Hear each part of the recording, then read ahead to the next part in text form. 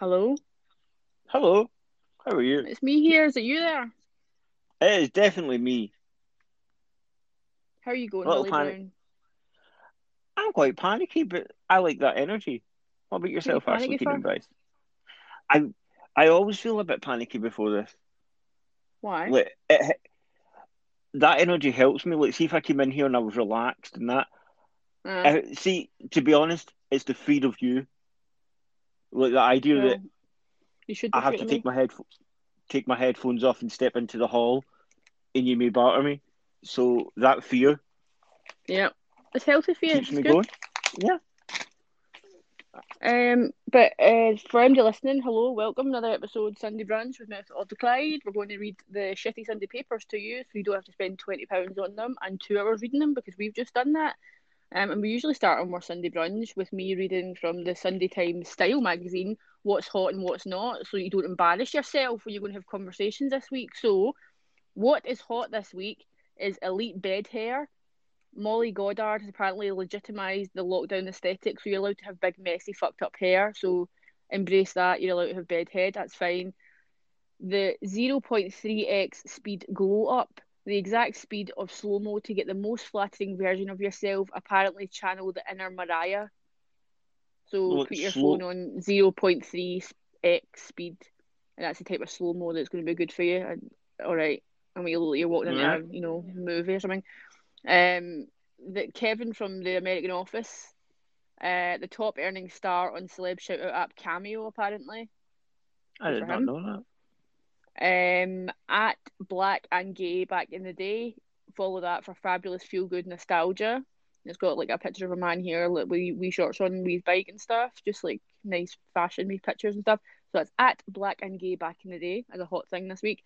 Cooling down, okay boomer workwear. Burn the opaque tights. Your Gen Z colleagues are going for three-piece suits. See suits.u.london apparently. So we're not supposed to be wearing I'm not taking any attention on that. Like I'm going to be wearing leggings and comfy stuff that they can suck their dick on that one. Bougie bouquets. It's all about the homemade bouquet now. The new lockdown side of hustle is growing your own cutting garden. Well, what we've actually done this week is William Brown has made me a bouquet of Lego flowers. So that's what I'm saying is hot this week. And this is a real thing. Ear bags, as an ear that's on your head. An ear bag Right. is a handbag with ears on it. It's from a band called Schiaparelli, Schiaparelli, and it's a fucking clutch with ears on it, and they've got earrings and stuff on it. So if you want a really weird handbag, you can get one with ears on it. No, thank you. Open plan harmony purchases of room dividers, aka peacekeeping screens, are on the rise. Who can blame us? So that's just going to be if you've got a wee small house or or flat or similar, and somebody's got on your tits. But I wouldn't mind getting some in this house to like divide myself into a wee private space because even in the bathroom sometimes I don't get the space. People are on the outside shouting at me, or like last night, Isla Patricia was out screaming, "Oh, I'm taking too long. Do I feel no well?" So A everybody needs some 7-year-old space. asked, did I need a hand clean my bum last night? That's what So, happened. and I You know said how I was no. talking about last night that I heard a cool name for a house jacket and was a gaff cape? Mm-hmm. There's a name for it in here that's apparently cool. It's called a drobe. That's a dressing robe coat, and you're going to see people wearing them outdoors. And like to be honest, I would really be into getting one of these. It's like sort of terry cloth. It just looks like a house jacket, but it's sort of more structured in the shoulder, and it's got pockets and stuff. And that's what you're going to be able to be wearing as your coat, as a fashionable thing for I guess like the spring summer or something. So if I see one of them, I'm fully getting myself a drobe, but I'm going to call it a gaff cape. I do like that. That sounds good. Like that. But I that's what's think that hot and what's not. okay. Is there Because anything see the that's gap. hot in your mind this week? Is there anything that you're enjoying or?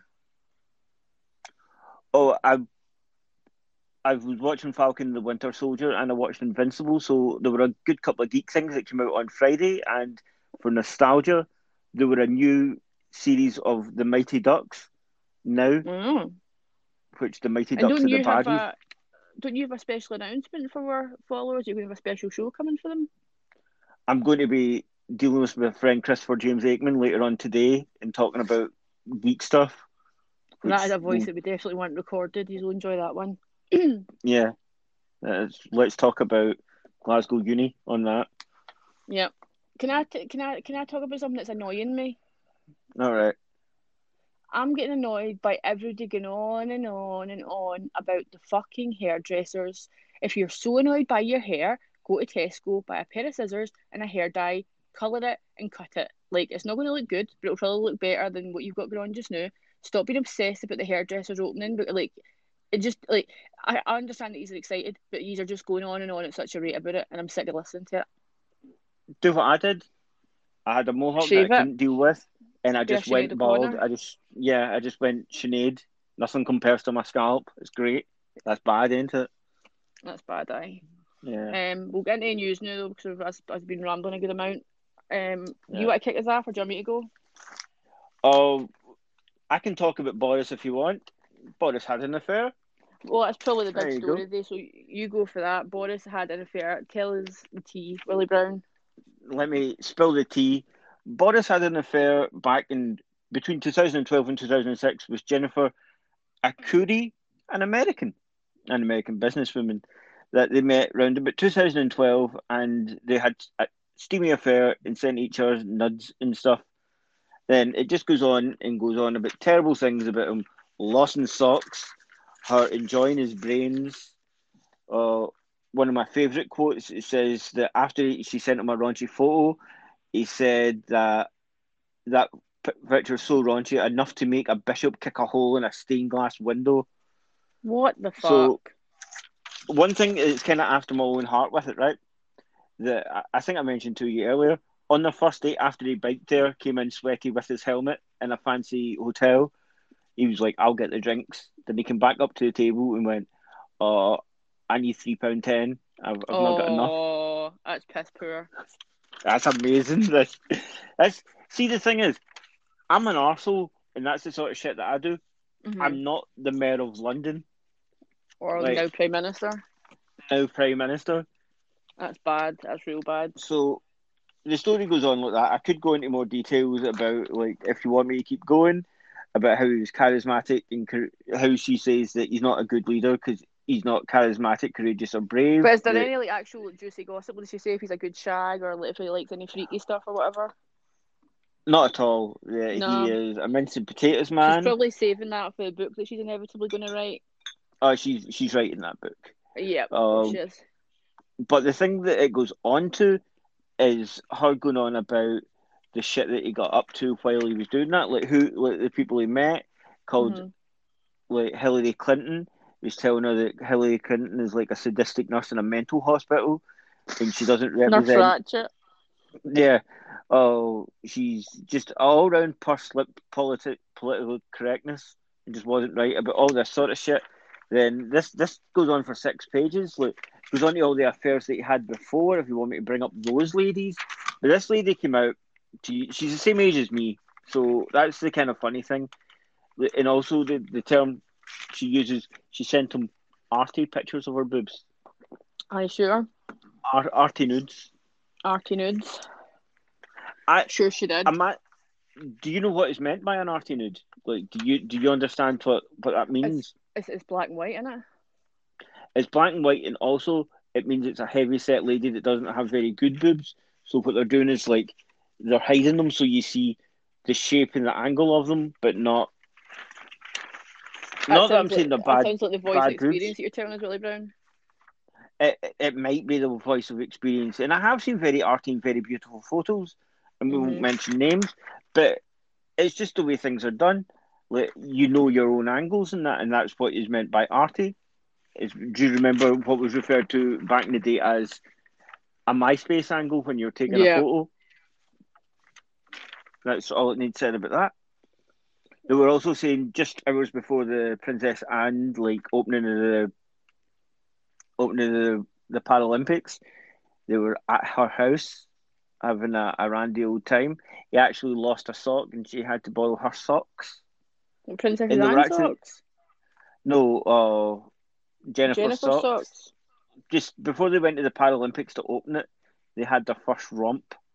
And then Oh. every time they had romps, I hate that word, but they're using it. They use the word randy and stuff in this, fucking right wing Oh. bastards. That he keeps going, "This is my city and I can do anything here."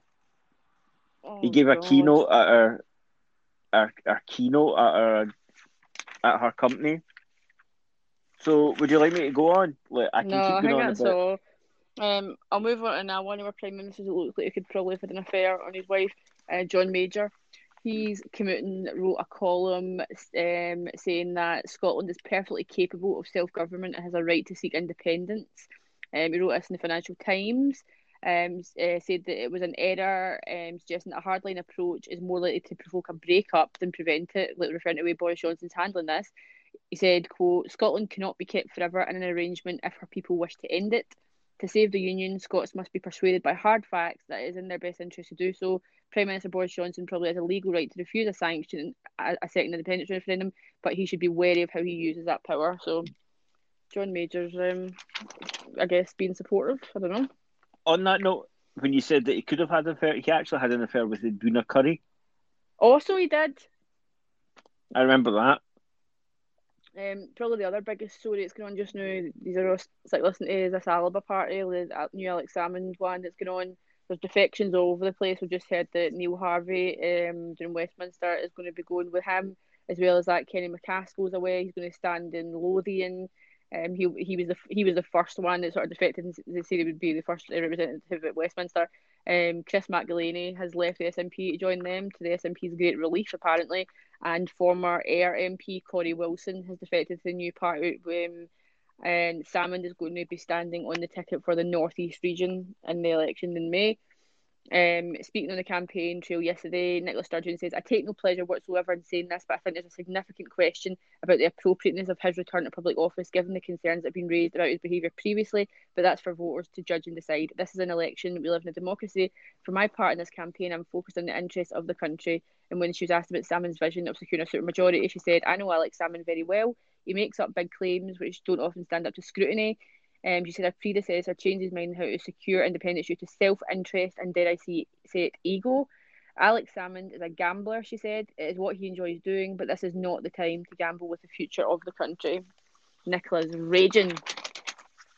I've also got that, but they drew a beautiful photo of him throwing a dice.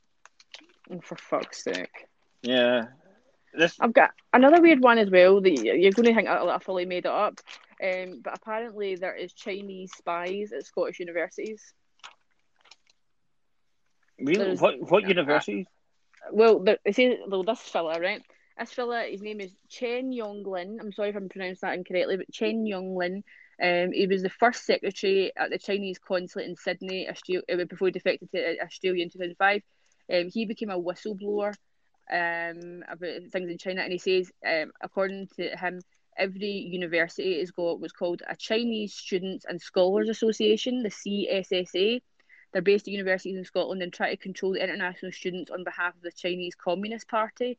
He said every university has a CSSA. They were installed by the Chinese consulates and embassies, and they want to control students. They want to give them some favour, some small favour, and ask them to register in the Student Associations Act, knowing they have the consulate protection. The Chinese Communist Party wants to control the students if they mix with the locals too much, and if these students accept the Western way of democracy. If these students return to China, the society might be changed. There's a huge number of students who study in the UK, so that's why Chinese government spends a lot of money in continuing spiritual control over the students. And each CSSA apparently promotes social events for Chinese students and scholars studying or working at British universities and sort of educational bodies. Glasgow University, Heriot-Watt, Edinburgh University, Strathclyde and Edinburgh all have Confucius Institutes, which are these sort of things. They say they provide free textbooks, learning and language textbooks published by the Chinese government, all free, and they give to every Confucius Institute and to Chinese language schools. They of course have to follow the rules of the CCP or there's nothing free. They shouldn't talk about any politically insensitive topics in the class, and there are some propaganda in the textbooks. They need to publicly praise the CCP. That's mental. So just communism then? Just Aye. making sure you know where you're from? Yep. I get that. So another thing as well is sort of relevant. Look, when you've been like even in the big national papers and stuff, the body of a man was found near the RAH, Royal Alexandra Hospital in Paisley, around 7:20 in the morning last Wednesday. Officers are now appealing for witnesses who may have seen the 26-year-olds from Neilston in the hours before. As part of the inquiries carried out by Police Scotland's major investigation team, it is believed his name is Stephen Quigley. Believed he may have been around Burdock Square in Barrhead on Tuesday. It may also have travelled from there about 5 p.m. To the hospital in a blue Ford Focus.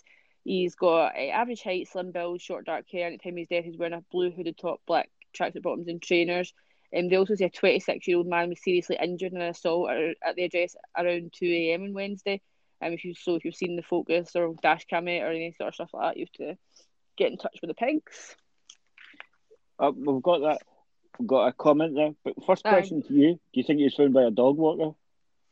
Probably up in that area. I remember my mum used to work up there. That was the first place she got a job, and she got qualified with her nursing degree in that. And whenever we drop her off, you'd always see dog walkers and that up there. It's actually quite nice sort of area the RAH is in.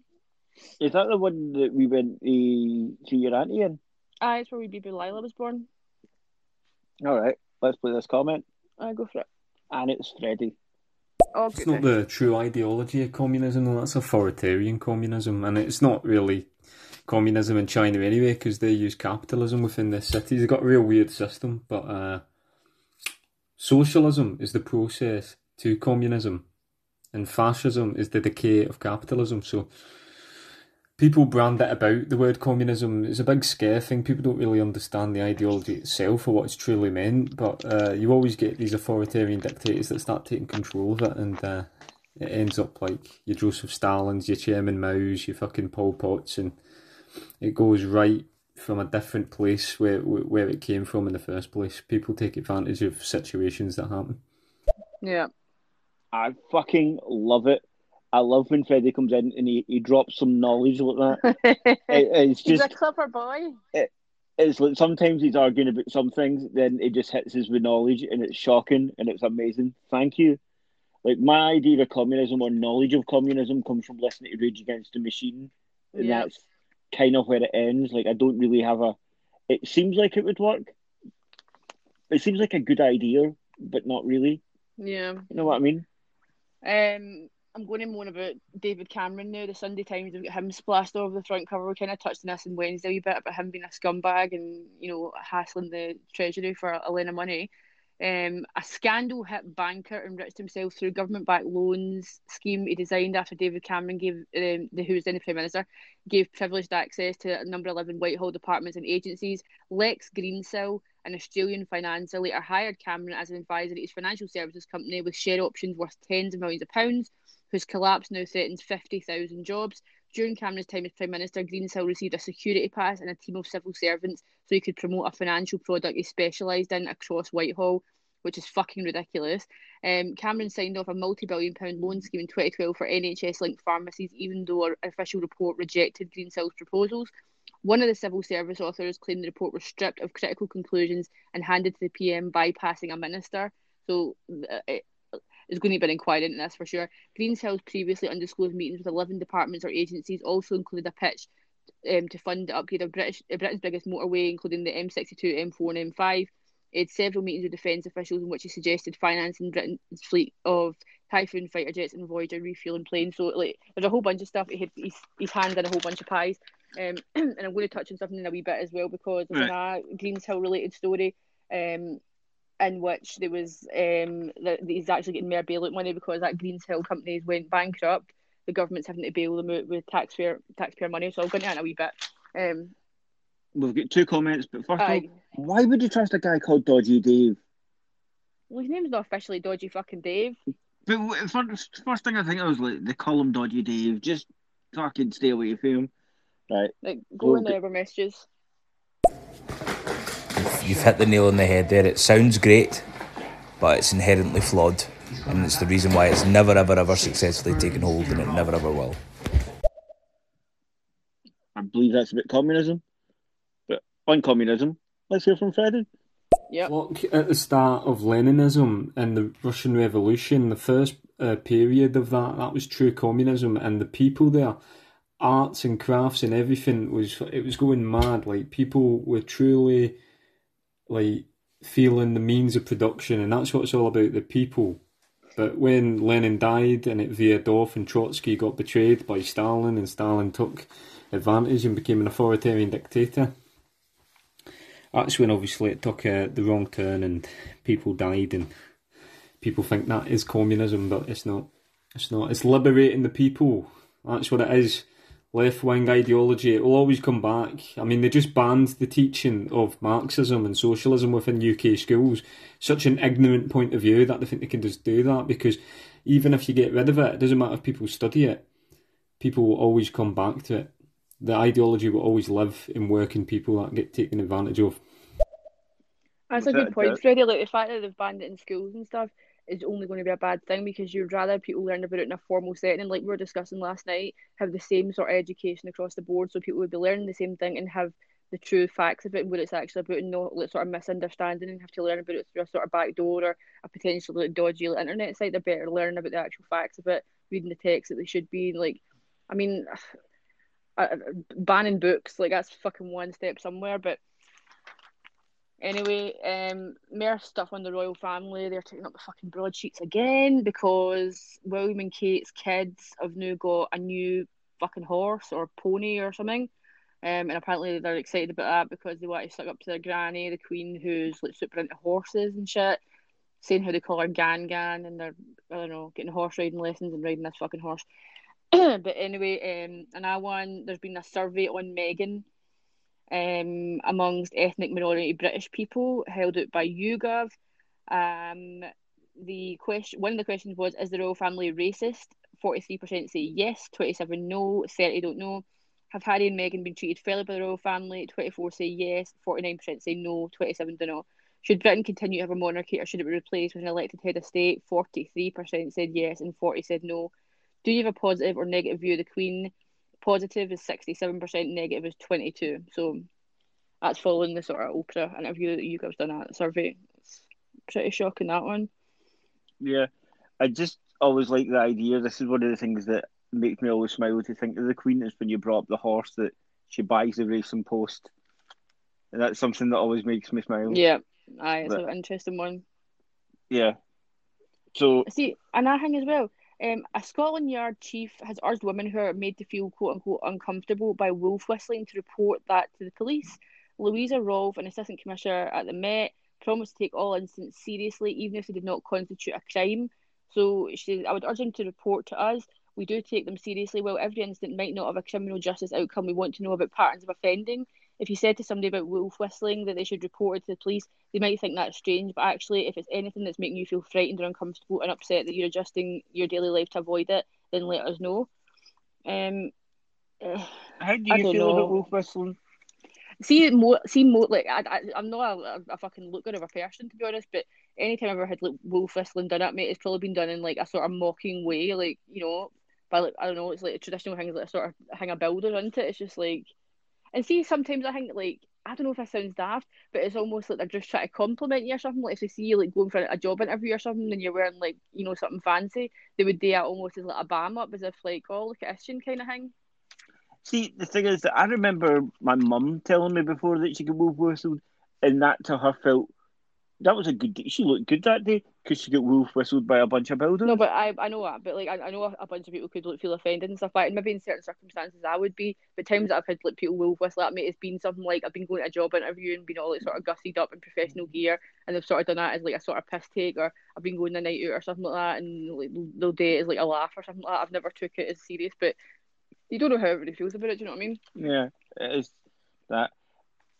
So another one that I wanted to talk about today is the first supermoon of 2001 or 2001, 2021. Fucking hell, Brownie.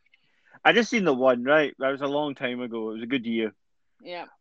Visible late afternoon, the biggest and brightest moon of the summertime will be at 5:58, but as you can see if you look outside, it's quite misty and fucking. So have you read the right thing? Here. Is this the worm moon thing? Because I've got something on this worm moon, and it says it's the biggest and brightest moon of 2021 so far, and it's going to be seen at 7:06 tonight, and reach its peak at 7:48. I've got 5:58. They never used the word. They just used the word. Worm moon. Where are you getting that from? I'm getting it from the Sunday Mirror, so this might be England. I don't know. So if you're going to trust the Sunday Mirror, date at 5 o'clock, but if you want to do the Sunday Times, date at 7:06 or 7:48. All right. It's under dispute. But I'm going to tell you a story, and it's a true story, and you've not to laugh at it, William, because I know that would be your compulsion. A woman has died at a COVID clinic, and so why would you think that would have happened? Probably a heart attack, or she was scared of needles and her heart went, or I could be totally off the thing. An armed gunman came in. Do you know what happened? What? She tripped over the welcome mat on the way in, and she died. Look, things like that happen. I'm hen toed, and I've went over head over feet many a time. I know how that feels. I've never died yet, but I'm trying not to laugh because that's bad. She's an 84-year-old woman, so rest in peace, Margaret Ann Riley. It's just unfortunate that you sort of died in a sort of comedy sense. But she fell over the welcome mat that was there to prevent people from slipping in the snow, and she went arse over elbow, and she's dead now at a COVID clinic. But she would have been like, "Oh, I can go back to Bingo and stuff like that. I'm going to get my jag." Back to Bingo. Tea dance. Oh, we've got a comment. I go for it. Roseanne Markle or Markin? Look at your head. Look at your head. Thank you, Roseanne. I was going to moan about the House of Lords again. Will I do that, or will I just get a voice myself? Moan on. I know you don't like them. I was moaning about this the other day as well, but there's men on it in here, and it just fucking pisses me off. So this is hereditary peers I'm talking about, right? Hereditary ones that's like been handed down generationally and stuff because they own a bit of fucking land or something. Which, how can you own land? But never mind. Hereditary peers alone have claimed nearly £500,000 in allowances and expenses since the start of the pandemic, with remote voting reaching unprecedented levels as members made sure they qualified for the payout. So they're sitting in their house and they're like, oh, I need to go into that Zoom a day, otherwise I'm not going to be able to claim my money. They've named and shamed 4 of them, which I'm going to tell you. Lord Addington is 57 years old, and since April he has claimed £21,538. The Earl of Shrewsbury is 68. Since April he's claimed £20,627. The Earl of Clancarty is 68. He's claimed £19,059. Lord Moynihan has claimed since April £18,274. Why? How dare you? So it's like I was saying on Wednesday, they can claim £162 a day for remotely attending the House of Lords. The fucking wanks. I guess so. Anyway. Right. On that, I'm just going to take this. I'm taking this and taking a big fucking turn. Let's talk about the Suez Canal. No, I'm going to play a message for Frizzel. Okay. I'm just going to interject before you finish. We spoke about this. They spoke about this. They're scrappers. Leave them be. Hereditary peers deserve to be there because they can fight like fuck. Leave them be. Not to be trifled with. Oh, I saw they do. They've got the swords, didn't they? We're talking about it, yeah, yeah, they've got there because of barter people to get their land. So all right, fair enough then. Claim your £162 a day and your grand I could beat some cunt up. Go for it. Fill your boots. Hey, do you want to talk about Suez? Do you have Suez also? Because yours could probably be smarter than what I'm going to cover for this, the Daily Star. You know they're a big boat covering the Suez Canal. I think we've covered it before. Yeah. But Uri Geller wants us for 11 days on 11 in the morning, 11 minutes past 11 in the morning, and 11 minutes past 11 at night to send you his thoughts. You to send him your thoughts so he can use his mind to help move that boat. Because he's not going to be able to do it alone. So he wants everyone in Britain at those That's times. That's a big commitment he's asking for. Like, people are busy. Just a wee thought. Just be like, on you go, Yuri. And he'll be able to channel that and help him move that boat. Right, so everybody set your alarms 11 minutes past 11 in the morning and at night, and think of Uri Geller, I guess, and hope they can move a giant fucking 12-ton boat out a canal. I would also like to talk to a relative sidekick about that. About what does she think of moving a boat, and with the idea of giving someone your thought, would that help? Like, would that she would call power? bullshit on that. She would call absolute bullshit on that. Speaking of like crazy stories, I've got another one. I've got on Tiger King, who I know you enjoy, and Louis Theroux, who I also enjoy. Heroes, man. You know how Louis Theroux went and done like that thing on him, the America's Most Dangerous Pets, like before he was even like the Tiger King. Like Louis was like first in there, so Louis done that with him ages ago and everything. But now Joe Exotic's obviously in jail, and the whole thing going on that he was supposed to be pardoned by Donald Trump, but he wasn't. But Carol Baskin now owns his fucking thing in his canoe saying how he's like, you know, mistreating animals and all that sort of shit, like, as if she's wanting to talk, alleged murderer. But Joe Exotic is now asking Louis to come to the prison and to speak to him, to come and tell the real story. And there's been emails exchanged between them all, and he wants Louis to come and see them. He says the level of aggressiveness of the Tiger King team is quite surprising. They proactively attempted to make it difficult for me to make my programme. It got my dander up, he said. So British. And then I quite quickly wanted to get my dander down because it's not a good place to work from. A feeling of annoyance because it just shows your judgment. So maybe Louis will go back. I doubt he will, but maybe he'll go back and speak to Joe Exotic. But on the Joe Exotic thing, his husband, Dylan, is leaving him and going for a divorce. Dylan Passage. Yes. Dylan Passage is divorcing the Tiger King. Poor Joe, he's going through it. And I think as well, apparently the youths, the children, are getting into books now because of a hashtag book talk on TikTok. There's this girl called, I think, Mirielle, I'm sorry if I pronounced that wrong, Mirielle and Elodie Lee, I'm sorry if I pronounced your names wrong, ladies, 15 and 13. You'll find them at A Life of Literature, at A Life of Literature on TikTok. They've amassed 200,000 followers since they set up the page last month. They live in Brighton and they talk about like sort of classical books that they like, such as The Selection by Kira Cass and We Were Liars by E. Lockhart. And the books, the book They Both Die at the End by Adam Silvera, and that sold 4,056 copies in the weekend in 20th of March compared to just 101 the same week. So these Waynes are letting, you know, being encouraged to go buy books and sort of read classics and stuff, these other ones. So good on them. I don't want to sound like an ignorant bastard, but I've never heard of any of those books, Ash. Well, no, you have. You can go on and Mirielle and Elodie have taught you something. You can go get yourself a book. I have a book that I've only read the first 15 pages of, but I would like to move on and read one of them. I used to enjoy reading classics when I was younger. I don't know if this is news so much, but there's a 12-foot bronze polar bear named after the Prime Minister. It's called Boris. It's going to be the UK's largest sculpture exhibitions on Friday. It's going to be unveiled. It weighs 2 tons and had to be lifted into position by a crane. Let's hope it never got stuck while it was waving a British flag in there like the other one. Why would you name it Boris? Boris the bear. That's kind of cool. Yeah. And also, Wilko is to become the UK's first high street retailer to recycle single-use masks. Starting on Thursday, you can take them to over 150 branches. I guess you need to check one nearest you and find out. But then the masks are going to get sent to a plant where they're going to get turned into plastic boards to make furniture and sheds and other like building shit. Rather than stick them on the ground and just throw them away. Speaking of sticking something on the ground, something that annoys me, chewing gum on the pavement is annoying. But Boris Johnson is now preparing to bring in like a chewing gum tax that's going to raise more than 100 million quid to clean Britain's streets in what he calls a monstrous acne of sticky grey blotches. Like, isn't that the worst thing when you're just walking down the street and there's just all these big like grey things that like it's been raining tar absolutely everywhere? He says in 2010 he expressed in a newspaper column a desire to find each and every culprit and hit them with a penal code of medieval England or modern Tehran, whichever is more barbaric. He says the problem amounted to a plague. It is an awful self-inflicted impetigo in the face of modern London, and it costs a fortune to treat. The manufacturers spend only a couple of pennies to produce every stick or chiclet of gum, yet once they're gobbed up or onto the pavement and trodden flat by human traffic, they deal with such barnacle-like ferocity, they cost up to £1 each to remove. It's under tables I don't like. Under tables is gross. Like, I'm not a fan of it. Like, I either spit it into a bin or just swallow it. It depends. Swallow it. I know you're not supposed to swallow it because it says you've got a horse in your belly, but I've always swallowed it and I don't have any horses yet.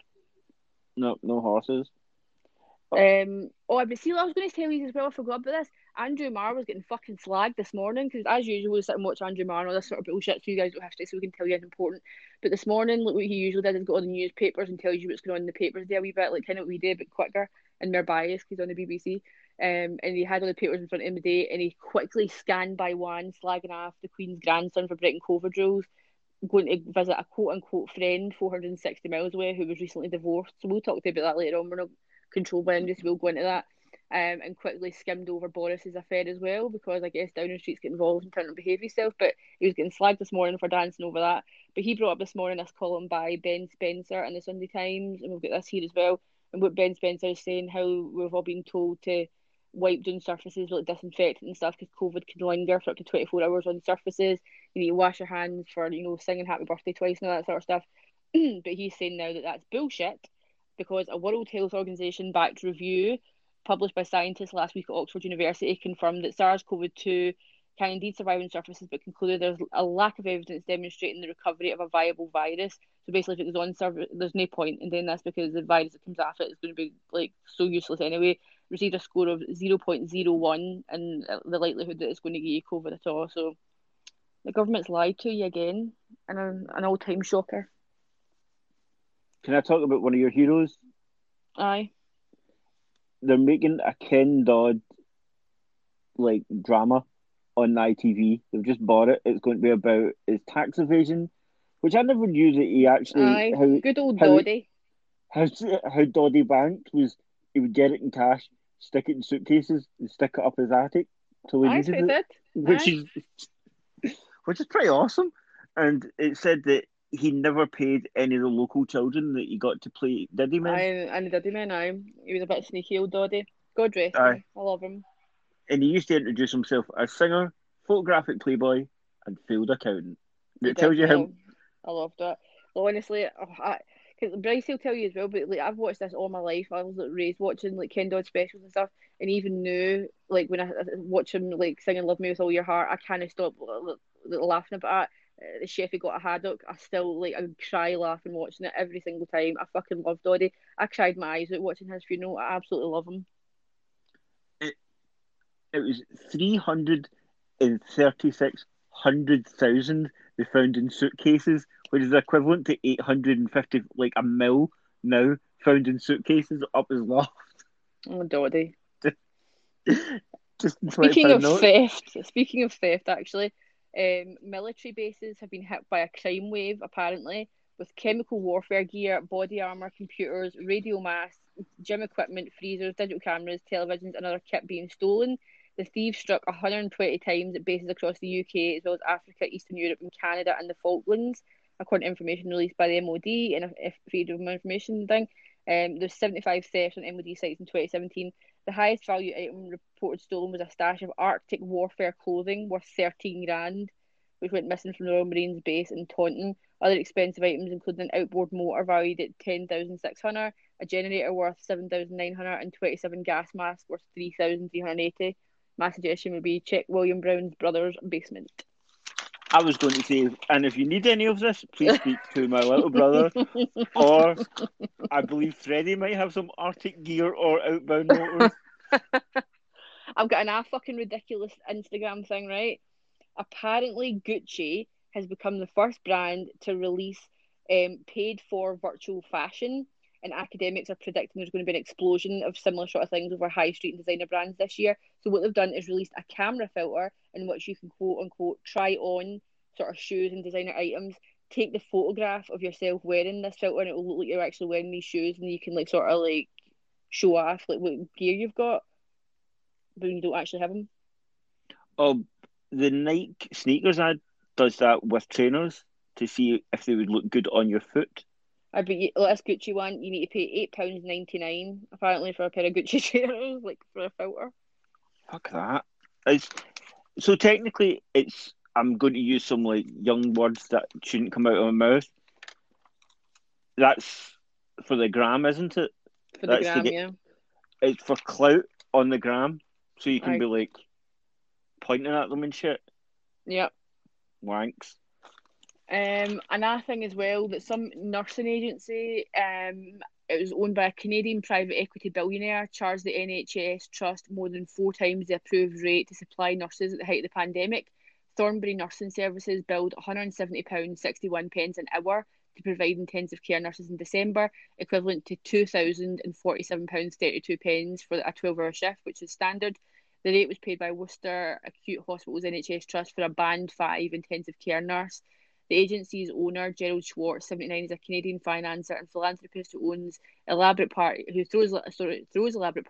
at his £16 million Toronto mansion nicknamed Fort Schwartz. 170 quid an hour. How much of the nurses actually seen of that, would you suppose? Oh, I know my mum probably gets about 14, 15. an hour, and she's not a high up nurse, so she's not getting anything like that. I don't know what I'm, your mum my hourly mum's rate is. my mum is a what's it called? A clinical nurse specialist, a CNS clinical nurse specialist. Like she can write prescriptions and stuff like that. I think that's like sort of high as you can go as a nurse before you like have to be a doctor or something. But she doesn't get paid anywhere near that. Like she barely gets paid more than Bryce, I think, and she's been a nurse for like 20 odd years. But it's because she works like because she's a manager sort of thing. She works like Yeah. thing me like 9 to 5 shifts. She doesn't do overtime. But I think if nurses do night shifts and stuff like that, they get more. There's another thing as well for people that have got allotments. It's telling you because of the weather coming in now, it's the highest crop per yield if you want to grow them. The top one is French beans, next is courgettes, then tomatoes, runner beans, and squash. French beans will yield 6.4 kilograms per square metre. If you want to grow some stuff, you can grow some Could veggies you that get make you that like. right? It would be British beans now because we don't deal with Europe. Oh yeah, that's right. They're renaming all this shit and then. Yeah. Also, I've seen this and I thought it was quite funny. Half of British dog owners spend more on birthday presents for their pets than they do their partners. The under 30s fork out £70 on average, while over 60s spend £19 per average on their I'd animals. probably believe that was true. Like Brycey and me, but definitely spend more on like Max and Maisie and the piggies than we do on each other for sure. And they're an average of 27% rise on the making of like animal friendly cakes, like pup cakes and stuff like that. Like people are going out their Max way to didn't make like them. that sort of stuff. Like our dog turns his nose up at it. Like he wants a proper cake. Like he's really fond of Portuguese custard tarts from Tesco. He just like sitting like licks out these fucking like custard things. He loves it. And he loves Ben and Jerry's ice cream, birthday cake ice cream. Also, that's one of his favourites. He does, yeah. I'm going to give a disclaimer now because I'm now moving on to the fucking mail. So just a disclaimer that anything that comes out of here, that's where it's came from. So be aware. Kate Middleton's uncle Gary has come out in defence of Kate following the Meghan Markle claims that Kate made her cry. Uncle Gary, who, as you probably know, owns a property in Spain somewhere called Casa de Bang Bang and was a noted cocaine dealer, came out and said, I don't believe for a moment that Kate made Meghan cry. I've known Kate since she was born and she doesn't have a mean bone in her body. It's simply not her nature. She's even lovelier on the inside than on the outside, which is creepier coming from an uncle. If anyone had a hissy fit, it must have been Meghan. Kate would have been trying to make the peace. I would fight for Kate's honour till the day I die. She's one of the most spectacular people I've ever met. Gary Goldsmith's the 55-year-old brother of Kate's mother, Carol, and doesn't believe a word Meghan said. He said, when Meghan first entered the royal family, I was made up for Harry. Like the rest of the country, it seemed she was the real deal and it was a marriage made in heaven. But what has happened here is heartbreaking. I don't blame Meghan. She's a Hollywood starlet. You can't blame a tiger for biting the head off a sheep. Yikes. But I don't believe a word that comes out of her mouth. She's an actress and knows how to manipulate her audience. I don't believe for a second she had to Google the words to the national anthem. Harry has been singing it since the age of 5. And talking about Meghan's mental health issues, Gary said, the last time I checked, Harry, was the face of mental wellbeing charity. Where the hell was he in all this? Surely, as her husband, he should have been there to be able to give her the support and help she needed. He's a senior army officer who's been in a war zone. He should be able to stand up for himself and his wife. He shouldn't claim to be family-centric when he's hurt everyone who loves him. You don't ask for anonymity and take a step back from public life to then throw your family and your grandmother under a bus on TV. Why would you do that? The royal family is not racist, it's not sexist, it's not ageist. They are a moral compass. Uncle Gary says the doesn't cocaine dealer from Castle de Bang Bang.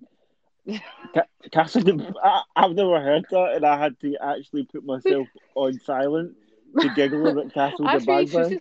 Because she remember in pictures of Kate that she had like her ditties out and stuff, and somebody photographed her. She was at Casa de Bang Bang with William. That's Uncle Gary's house. But you know, if you've got an Uncle Gary, he for sure is a cocaine dealer. Yeah, enjoy. I don't have an Uncle Gary, but I know of an Uncle Gary that partakes in that sort of cocaine? Stuff. I can't confirm or deny. No comment. But he's the sort of guy that still listens to dance music in his 40s. Let's listen to our comment. What's going on, gang? Happy Sunday. Hope everybody's doing well. And thank you for flying Betty Boom Boom Airlines. And I shit you not. And you know. So from Bang Bang. Benny Boom Boom. To Boom Boom with Benny Boom Boom. See, speaking on the royals as well, And how I was saying earlier on that Nicola Sturgeon said Alex Salmond's a gambler. They're talking about him in the Mail, saying that he is a gambler. He likes backing the horses, likes a bit of the GGs. And the Queen gave Alex Salmond tips on one of her horses when he was First Minister. He didn't reveal how much he'd won, but he's liked it since he was a boy and stuff. He wasn't doing and put money on a horse. And the Queen was giving him tips to back her horse. And he won hundreds of money, but he wouldn't say much. But imagine that conversation with the Queen, though. She's like, you stick on mine, like, it's good odds in that. We tenner on that, Alec. What? Two of my faces on. Right, two more royal stories, and they're both fucking mental. So, Princess Anne, like you were talking about, her son Peter Phillips has now been quizzed by police after making a lockdown trip to Scotland. 460 miles was how much he went to Scotland. He's 43 years old, and he went to the home of a married woman who had split from her partner to visit her, but they're just friends, and she lives in Aberdeenshire, but he broke the lockdown rule to go and do that. But the police said it's okay. There was no breach of any rules. The police say he was just going to visit his friend. So, see, the thing is, right, all that bullshit aside, see if you get pulled up and you're like, mate, you went like 200 miles and you shouldn't be doing that now. If you just turn around and go, mate, I'm just going for my jam roll with my bottle of watermelons, and then the police would just give you a nod, be like, all right, just. But do you know what he said? Go. He said he was on a business trip. He was sure on some sort of business, some sexy business is what he was doing. He's like, listen, this woman's divorced for her husband, she's gagging for it, I'm going to Aberdeen. He fucking the single light has been put on in her window, and he was just like right up there. Drums have been hit. See, right, if he just came out and said that, I'd be cool with it. And our royal one, right? You know that the Harry and Meghan, they've got a company called Archwell Productions, and they do Archwell Audio, and that's where they do their podcast. They get paid millions of pounds for our Spotify. They had fired the producer of that, but they've new hired another one, and it's a British guy called Ben Browning that was named the head of productions last week for Archwell Audio. He's bought the script, owns the script to Inquest, which is a film, a conspiracy theory film focusing on Princess Diana's fatal car crash in a Parisian underpass, claiming that the Queen ordered her assassination because she was pregnant and planning to marry her Muslim lover Dodi Fayed. And there's new inside tips and speculation, according to the Mail, that Harry and Meghan's producer person they've hired is going to make a conspiracy theory movie about his mom, which is the most mental thing. I don't even know about that one. That's mental even for the Mail, but if that comes true, it'll be the craziest fucking thing ever. Do you not remember? I'm sure Brycey showed us this. The Mitchell and Webb thing where they're playing MI5 agents and they talk about how they're going to just get in a crash in a tunnel. Yeah. Like, that's what that just sounds like. And it was all Prince Philip. Mayor Megan complaining, by the way, because fucking Piers Morgan has got himself, how long is this? It's like 6 pages, I think. 1, 2, 3, 4, 5 pages. 5 pages in which Piers Morgan goes on and on and on at a treacherous rate, which includes diary entries of Piers's talking about his views and how he was stabbed in the back by Susanna Reid and how he feels on Meghan and going through his feelings watching the documentary and what seems like lies and all this stuff. There's nothing really worthwhile in it. It's just him sort of reissuing the same shit that he said, so I'm not going to subject you to it. But if you would like to read Piers's diary entries that cover a period of 3 weeks, you can read it in the Mail and then promptly go have your head examined. So, and COVID rules as well. The SNP minister, who is tasked with setting out COVID rules for the election, had to apologise yesterday. Graham Day, who's standing in Angus South, broke lockdown rules to travel and get a photo taken, with a whole bunch of people who had travelled as well for lockdown rules. And it looks like, because they haven't mentioned this in the article, but one of the people in the picture looks to be Ashley Storey, who's Janie Godley's daughter. There's a whole bunch of people holding like SNP supporting signs and stuff with Graham Day, and they broke the lockdown restrictions, but it looks exactly like Ashley Storey, so I'll need to look into that. So we've got another comment. Here we go. Piers Morgan, fat wank. Thank you, Freddie. Agreed. Nope, we've got another comment. Michael Frizzel. My issue with the Piers thing is that after you know, being the mastermind behind the phone hacking scandal, it was perfectly acceptable for the general public for him to return to work and have a platform. But heaven forbid he speaks out about Meghan Markle and makes a shocking comment about one of his colleagues' miniskirt, indicating that the return of spring. It's all very, very fickle, the Piers Morgan thing.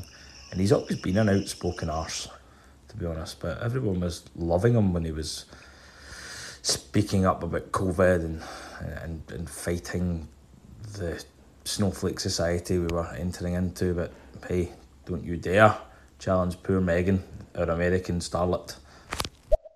I totally agree with that, Frizzle. Like, and if you like, not that I'm Piers Morgan's biggest fan due to his past actions, but that's what the guy's paid to do. He's paid to be the heel on that show and to say his opinions. He's paid for his opinions. That's why he was there. People never drill into all that other stuff. The fact that he was employed anyway, if you know the phone hacking and all that nonsense, is absolute horseshit. And I just really dislike this thing of you can't speak against Meghan Markle. If you do, you're a racist, you're whatever. You can't say anything against her. Like we spoke about this on here before. It's not like we'll say we don't like Meghan Markle just because of the way we've seen her behave, the things that she's done. But it's not racism. We don't fucking like Harry either. He's a cunt as well. I watched Suits' first 2 seasons and she wasn't very good. She never went for the paralegal because she didn't have any confidence. She just wasn't good in the show. It was a crap show. Don't watch it. I'm going to do a wee Piers Morgan act here because there's a fucking article in here by Stephen Adams, who's medical editor at the Mail, and he is now shaming women, who it's pissing me off. He said that women have gained weight since the start of the pandemic. God forbid that women should be sitting in the house depressed because they can't go anywhere and bored and having something to eat and put on weight. I'm sure men have put on weight. William's definitely fatter than me since the start of this pandemic. I've lost weight, if anything. So what about William? What about men putting on weight? Let's talk about that. Let's talk about that. Women can be fat if they want. I want to talk about a man that's gained weight over lockdown after my own heart, which is Pete Doherty, everyone's favourite junkie of the early 2000s. Oh, Jesus Christ. Alleged junkie. No. Like, there were videos of him, like, snorting things and stuff like that. There were videos of it. Alright, well, if you've got proof, then that's fine. Yeah. So, and did he not take a girl from Greenock? Also, someone climbed on his bus and he dropped him off somewhere in fucking England. I know somebody that shagged him at Baby Shambles Gig at Town Hall, and she was under 16. Oh, there you go. So now that he's now got, because he's got an addictive personality, like ourselves, he's now got addicted since he's living in Cali to fucking cheese. And now That's every a night, thing though. They say that cheese has got the same sort of like effect on your mind as like cocaine and stuff does. Because I was thinking the other day when you were feeding Max the dog, because he's like addicted to Cathedral City like wee cheddar logs, and like it's probably the same effect on him as if he gave him a wee gram. Yeah. So it says that he swapped his Class A's for French cheese, Comté, and cheese and Comté is the one I like. Comté. That's my favourite cheese. Me and Pete, besties. And now that he gets pleasure from sleeping, eating cornmeal on toast, and he's just happy. He's just eating cheese. He's Good not drinking anymore. Have a cheese toasty and be happy. He's onto the extra large t-shirts too also, and I'm happy with him. Swapping E's for cheese. We've all done it. I've got 2 comments. I'm going to play these. Snowflake society we talk about, especially within the media, what you guys are in, and it's a tool, it's a political tool, and it was fucking created on the right, where, and I know people get fucking mixed up with, it's the left, it's the right, who's fucking wrong, but it is a political tool made on the right that if they keep the confusion and if they keep absolute outrage on the smallest things, then they can keep things hidden away. We can never talk about things, we can never say anything about anything, so we're never speaking about anything of substance. So the status quo carries on, the world carries on burning, exploitation keeps carrying on, and fucking so on, so on. So until we get past that, until we get over ourselves and we can start talking about some real fucking things, some real topics, it'll never be the same. I think Freddie should run for political office, start his own party. I would vote for Freddie, 100%. Have you muted yourself? I can hear you talking next door again and not on the thing. Yeah, I would swing a cricket bat for Freddie too. Aye, I'm on Team Freddie. Freddie, take over, seize the modes of production, throw over the 1%. We're with you. So Harry is a cunt because he patched his gran for his bird, right? That's a fact. Yep. But even a lot of the big American sort of the ones that are currently making a move and standing up for racial equality in the States and stuff like that, are actually coming out against Meghan, saying that she's playing on the US population's ignorance towards what British society's like and what it means, what the monarchy means, and saying that she's just trying to improve her own sort of position within the States upon her return, and that she's just a control freak, and basically Harry looked like a shadow of a man in his interview with Oprah and stuff like that. So she's been getting hauled over the coals in the States by some pretty big people, but the general population seem to think that she's hard done to and should be propped up by society.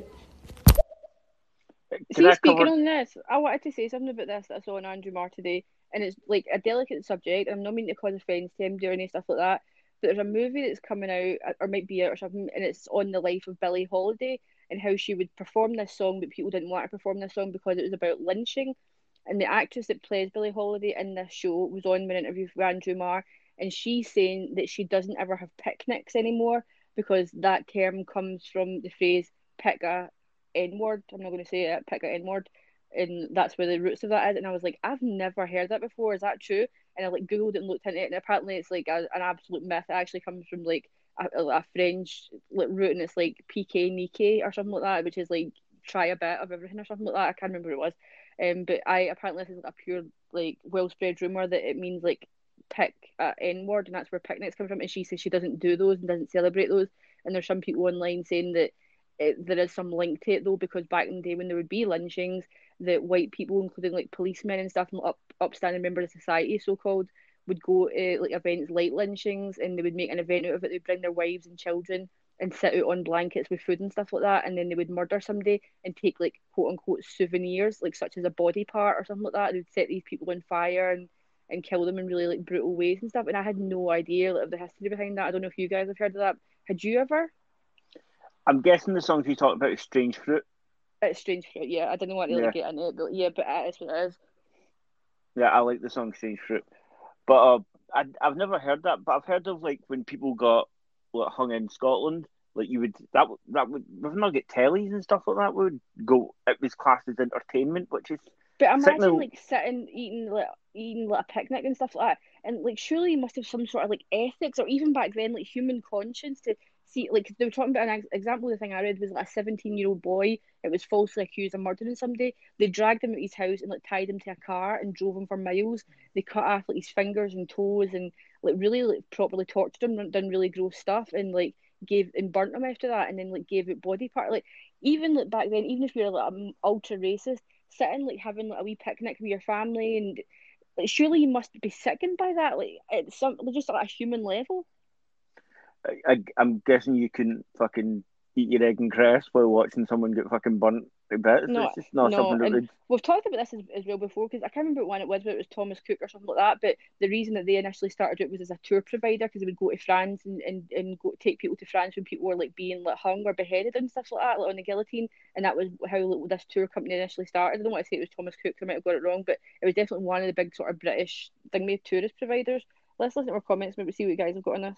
Fucking, that's the biggest thing I hate about this modern day society, is that we shouldn't fucking pay homage or respects to bad things that have happened. If we like, it's like life is about finding consistencies, man, and it's about finding fucking. I can't find the word at the minute. Contentness, that's the one. Being content. You've got to have happy and sad. You've got to have both them emotions. What a sick fucking world we'd be in if we just carried on going in a world where we just fucking felt happy all the time. There'd be so many suicides, it'd be unbelievable. So, I don't know. We've got to talk about the bad bits in history. We've got to learn from them. We've got to use them. And we've got to just fucking... This culture of this, everything's happy, everyone's got to be like this. You can't say that to him and you can't do that to her. Fuck off, mate. Hey. Understanding things is the future, and that's the way forward. Yeah. Can I cover two bits on that? One on the Prince Harry racist stuff. The kid dressed up as a fucking Nazi at his 19th birthday party.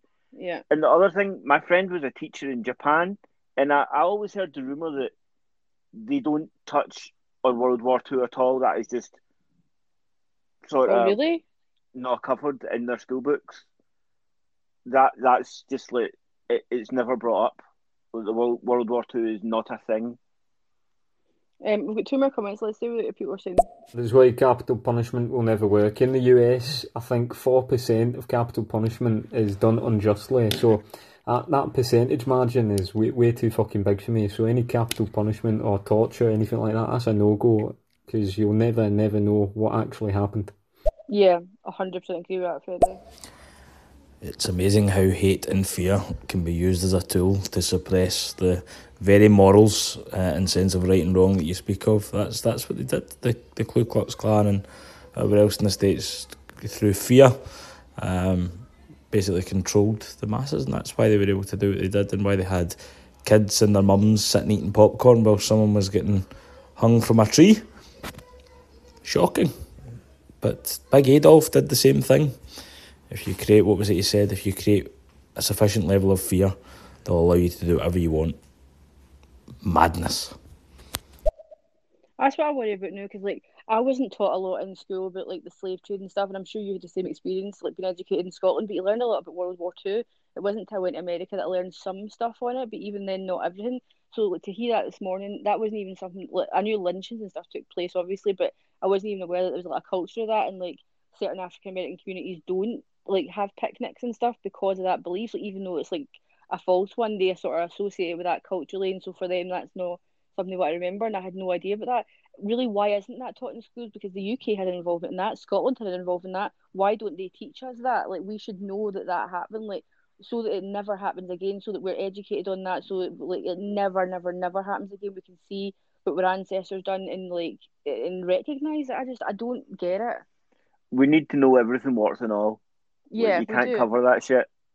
And like Freddie was saying, like burning books and stuff and removing certain things from syllabuses and stuff like that, there's no use in that. You need to teach everybody the full scope and range of information, let them be educated on it and make an informed decision. You cannot make minds up for kids, and it's the same as sending them to like a Catholic school or some sort of denomination school, brainwashing them in religious education studies and telling them they must do this, must pray in this way, must believe in this way. Religious education in whatever school you go to, whatever religion it is, should teach a broad range of information on all religions and let a kid decide. I relate to that. That's the religion I want to celebrate. That's what in my mind God is, and that's what I wanted to believe in. They shouldn't say to them, there is one God, this is the guy that it is, this is who you're going to speak to, and when you die, you're going to go to the pearly gates and have to atone to this person and have this whole narrative of heaven and hell, and it's this way, and it's all black and white, because it isn't. And it's when you grow up and you realise there's shades of grey, and that's when you start to question yourself and get involved in spirituality and maybe explore other religions and see what's going on in there. Because like, if you see like these polls and stuff, how many people come out now and say that they identify with other religions and things like that? Because you start to question, you start to realise it's not all just that, there's more. Well, without a doubt, Ash, I fully agree with that. There's a comment here, because I can see who's that. I'm just going to play this, okay? Jesus Christ, how you talk about somebody from America? Anyway, I'm from America, and it's ridiculous. I love the accents. But anyway, why is it not possible that after Elizabeth dies, don't you think this shit all should be done, man? I mean, fuck Charles. It needs to be over. When she dies, she was the queen for 100 fucking years. They need to get rid of the monarchy, man. I mean, I don't know how you possibly can continue on with it after all that. I mean, enough's enough. Enough money's been given. It's over and done with. I actually totally agree with that, Chad, because I think the Queen, I really respect her because she's a really hard worker. She got a job that she didn't want, didn't expect when she was really young, and she's done it really well and continues to work hard, like even though she's old. And so I respect her for that reason, because I respect hard work and like effort and stuff like that. And she does all those things, but I really feel like for the rest of her family, there shouldn't be another monarch. I feel personally that it should end there. Enough's enough. Like, I don't know what everybody else thinks, that's just me, but I do have respect for the Queen. If they can't fix a Land Rover Defender with a pair of tights, they should get to fuck. Well, exactly, and like, don't you see that? But I mean, know that she is a hard worker, and she has devoted her whole life to this. And like people that work hard, you have to have like, even if you don't agree with monarchy, you've got to have some level of respect for that dedication and work ethic, and just like, that's what I like. She's anyway, put a fucking graft in and been round the world on boats, if you remember. Yeah. And she goes through a lot of shit, like her husband cheating on her and her kids getting married and divorced and all the scandals that come out across the years. She's dealt with all with dignity and not really showed her cards ever. She's went through a lot of shit in her life and still just continues on being like a sort of that traditional what you expect for like a British image, just like, you know, keep calm and carry on sort of thing. She's like the embodiment of that. The rest of them I couldn't give a fiddler's fart about. They're all fucking arseholes, I think. We're going to People get through forget at the time, America, in the 1910s and 1920s, the Ku Klux Klan membership was something like 3.2 million. It was a mainstream fucking organisation that people accepted. It was just a normal. So, it's this progression in society is how we whittle them things out. That's crazy. I didn't realise it was that big of numbers. If you think about it, the reason why we weren't broadly taught by the Bob Barton Brennan and co about slavery is because it wasn't really our thing in Britain. And I know, yes, every nation had slaves, but I mean, we were one of the first countries to abolish it and make the trade of such illegal. And I know there's a lot of people, particularly in and around the west coast of Scotland, made a fortune by selling people off into slavery, but they didn't really use them. And I think that's why they seem to be very selective on whose history they teach, and that's why the Japanese, because the World War II was such an abject failure for them, and when the history books were written, they were still an imperial society. That's why they don't learn about World War II, and it's why we probably don't really learn about slavery and whatever else. It's all very strange, but I agree that we should be learning about the good and the bad. You know, you can't just wipe out a bit of history because you don't like it. You know, and that wee movement last year about changing street names, woofed. I know, that's mental. We might have not used them, but we were the ones fucking shipping them everywhere. We were the we did were the benefit boats. from it, so we still need to like recognise it. At the minute, the UK is so very similar to 1930s Germany because the people were so split. We've got a loss of identity. That's what was happening in Germany at the time. It's the end of capitalism at the minute. Capitalism on the international stage, it's got nowhere to expand or grow or send the means of production anywhere.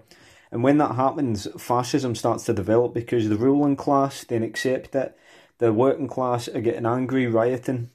And it can go one or two ways. You can either have revolution or we're going to have a fascist dictatorship because that is just the natural way of capitalism, the ideology. It's what happened in 1940. It wasn't about defeating fascism, because if World War II was about defeating fascism, we would have went and took fucking Franco out, but we just left Franco. It wasn't about the ideology, it was about expanding capitalism.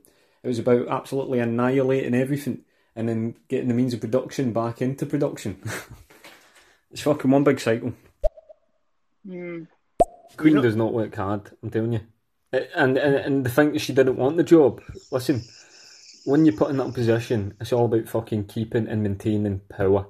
If she didn't want that job and she was impartial and she fucking had the morals and the rights of the working people and the people of the UK, she'd have fucking exposed her son Andrew. But instead she harbours him because it's all about the name, it's all about the Windsors, man. It's all about fucking keeping that bloodline. And they'll do anything. That's why they're trying to modernise it in the media at the minute and get the younger guys, get all the children involved and fucking take photos of them and all that because they're trying to get the younger generation involved in the royal family. But the reality is, no one gives a fuck about papers anymore. No one gives a fuck about the royal family anymore. And when they go down, when they're gone, when the monarchy's gone, that institution, that'll be a big progression in the UK, 100%. That's why they call it the firm. Yeah. Yeah. Let's end it and let's move to a sort of setup whereby we could have a really, really, really wealthy celebrity with no political credence whatsoever somehow end up in the highest office in the country and the world for that matter. So I think folk in glass houses is all I'm going to say. I'd take Betty and her offspring over the likes of Donald Trump and Ronald Reagan any day of the week. Yeah. Because they're actually educated in the art of political chivalry or whatever the hell you want to call it. Yeah. And it's thrust upon them and they're made to learn it and they have a sense of duty. They're not celebrities. Now, I'm all for, it maybe needs a revamp, but for Americans to come on and try and compare apples for apples and say that the presidential system is better, meh. Yep. What's that fucking dumb shit that the Ku Klux Klan was up to 3 million people? man, nope. Unfortunately, it was something that happened, but I mean, and it came from the Civil War. There never was 3 million, or if that's what you said, I'm wrong. If I'm butchering what you said, dude, I'm wrong, but I don't know. Yeah, 3 million, nope. Actually, Freddie actually was wrong saying 3 million. It was actually 4 million at the height of popularity in the 1920s. I just fact checked that actually, so you can have a look on that. But in the 1920s, the clan membership exceeded 4 million people nationwide. Did you also have a wee look to where the clan came from? I did, yeah. I'll leave Chad to look at that. That's his country, so let's see what Freddie's got. I hear what you're saying there, that someone's got to fill the vacuum, but that's like picking between two shites and one's just got a bit of fucking sugar on it. I just want to obliterate all of that shite. We will start with fucking people at the top, people that actually make decisions. Like, if you've ever spoken work, why doesn't my fucking boss just do this, or why doesn't he do that? If you are capable of thinking them ideas at the fucking grassroots level, then you are clearly smart enough to be at the top. You know what I mean? Everyone has the capabilities. But they've made this fucking... I don't know what they've made in society, but it's like we need a leader, we need a fucking power, but do we fuck? We can communicate, we can talk to each other, we can make decisions. Yeah. I think we should move on for this subject before we get logged in it, because we're going to have a whole bunch more stuff here. A stupid one will go to a light-hearted one. There's going to be a film coming out about a drama, on Sky Atlantic about Boris Johnson and Carrie Simons, his Mrs. now that he's got a baby with. Rishi Sunak is going to be played by this ultra handsome man called Shri Patel. He's like 6'1". He's like super gorgeous, looks like a fucking model. Like, is getting played by him. And Mark the Handcock is getting played by Andrew Buchan, who was in Broadchurch and was Danny Latimer's dad. So if you've ever seen that and you know Mark Latimer, he's even been suggested to be the next James Bond. And I saw people suggesting that he was going to be the next Doctor as well. Like, that would be interesting. Like, if it was Jodie was the Doctor and then like her like quote unquote husband from Broadchurch took over. Do you think that'd be so cool? It would work. Also, it was the writer director of Broadchurch that is taking over. I won't even mention his name. Don't mention him. Yeah. But that's interesting though. Like, I'd be keen to watch that. We'll watch this separate and we'll report back to you if it's good and stuff like that. But you should see this guy, Shri Patel is his name, and he's playing Rishi Sunak, and he's like the most gorgeous looking man. And they got a picture of Rishi Sunak next to it looking so awkward. I'll play this comment real quick. Freddie, I'm a big, massive fan of you. You've made my Sunday afternoon. But I think it's because naturally the human race have always been led. All the way back to prehistoric times. It's almost inherently inbuilt into us. I think that's where the issue comes from, is that there needs to be this focal point figurehead leader. Because even if you look at the Roman society, now I know we can't really compare just how corrupt, well, no, you probably could compare how corrupt that was, but the Senate was a rabble, and the Roman Empire only really made progress when a leader was appointed. Now, obviously, that was an imperial dictatorship, but it seems to be that the general populace rely on a single figure or body to make decisions for them to drive life forward, and I think that's why people look to the monarch, to the presidency and stuff like that, and kind of don't put the importance on the people that should be making the decisions, probably the rung below. It's like we were talking about before, about this saying it's like a sort of escapism, isn't it?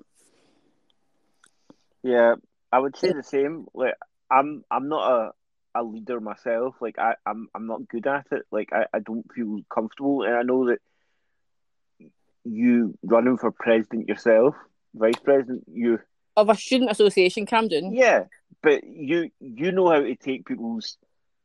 I'm always going to advertise that, and also I think we forgot to talk about boilers today. Also, we'll talk about the Inverclyde Boiler Company in a wee bit as we're sponsors, but you all know that we all know and love Inverclyde Boiler Company.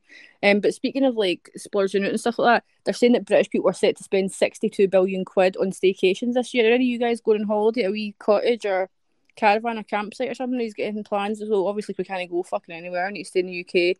People are trying to go to centre parks, which cost a fortune, and holidaycottages.co.uk are getting like billions of visits and stuff like that. And I'm probably going to spend 62 billion quid. I'm not. I'm going to go to my mum's caravan because that is free. I've always wanted to go further up Scotland. Like, I want to do that. lived I in was trying to Scotland my hire whole... us like an RV thing, but they're so expensive because everybody's like fighting to get them just now, so I don't think I'll be able to get one. Because I think the furthest I've ever went is Fort William. Like, half the fucking country I've never seen at all. I know, that's embarrassing. We should really go see more of Yeah. it and have a wee look around for things. We do our comments before we go on. I'm going to moan about Lidl. All right, on you go. I plan to camp in the Nicholson's Bar and Kitchen Beer Garden from the 29th of April and not leave until the first week of October. Good plan, Michael Frizzel. I agree. So the people that we elect into power, they've got to be fucking checked. They've got to have, what's the word, accountability. And there's a process of making accountability. When Castro first did the revolution in Cuba, there was an illustration made, and it was the crowd. The crowd were dragging Castro along by a noose, because wherever the crowd go, that's where Castro has to go, because the crowd dictate to him. And if he doesn't do what they say, then they'll remove him and replace him with someone else. All a leader has to be is a megaphone. Like you say, all it has to be is someone that is an organiser. They have to be impartial with their ideas and views. All they've got to do is put what the people tell them to into fucking action. That's all it is. I think that's what we've forgotten in this country, because like people just put up with so much shit, so much lies and disappointment for the government, and don't think, we've got it within our power to get rid of all this. They just continue listening to their bullshit, keep eating it up. Anyway, I'll let you get on with the headlines because we fucking took time up. I'm on to the Lidl. Right, Lidl, what they've done is there's a family butcher called Philip Warren and Son, and they've been doing, they've got 6 generations in Cornwall, like doing butcher and whatever. They've got award-winning grass-fed beef and stuff. And Lidl have now stole the name Warren and Sons, and they've got like shitty-looking, fucking green-looking sausages and pate and stuff with the name Warren and Sons on it, with the wee sort of knives that these people have got as their wee logo. So just nicked it. So don't buy a shit off Lidl. That's not nice. So also, if we're talking about supermarkets, next year they're going to be a crackdown on eggs. There will be no any 3 for 2s or 2 for 1s, and they'll be moving them away from the doors because the obesity standards, the obesity campaign saying that this is why we're buying eggs, and it makes us too fat because we're buying them on these deals. So next year, it actually cost obesity related illness costs the NHS $6 billion a year. Tam Fry of the National Obesity Forum said that a single egg exceeds an adult's daily sugar allowance. See, speaking of sugar allowance, there's this weird thing that I thought was not real. I thought it was a fucking thing for a Quentin Tarantino film. The 150 million quid Candyland estate of property developer Christian Candy and socialite Emily Crompton in Surrey is about to get even swankier. The couple are installing 2 huge tunnels, a 240-foot link from the main house to a basement containing a pool, gym and steam room, and a 150-foot tunnel to an outbuilding containing a cinema, dance studio, another pool and a manicure room. Hide and seek will never be the same again for the couple's 8-year-old twins Isabella Monaco and Cayman Charles.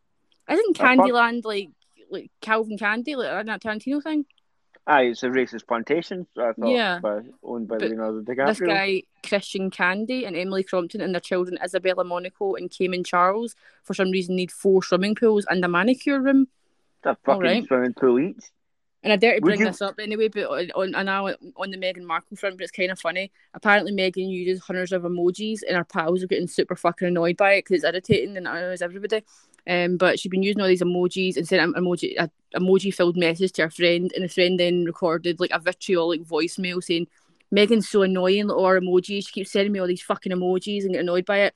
But done that thing that we all have done at one point, accidentally sent it to Meghan and not to the other friend that she was bitching to Meghan about. So Meghan's pissed off with this person that is not going to be her friend anymore. Have you ever done that? Been talking about somebody but sent it to them?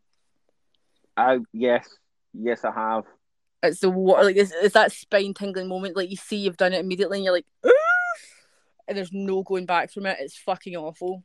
I just got you on it. Like, that's all I can. Especially if it's a voicemail, because you can't even be like, "Oh, somebody stole my phone and typed that message. I'm sorry," but if it's a voicemail, you fucking said that, and it's just it makes me cringe to death.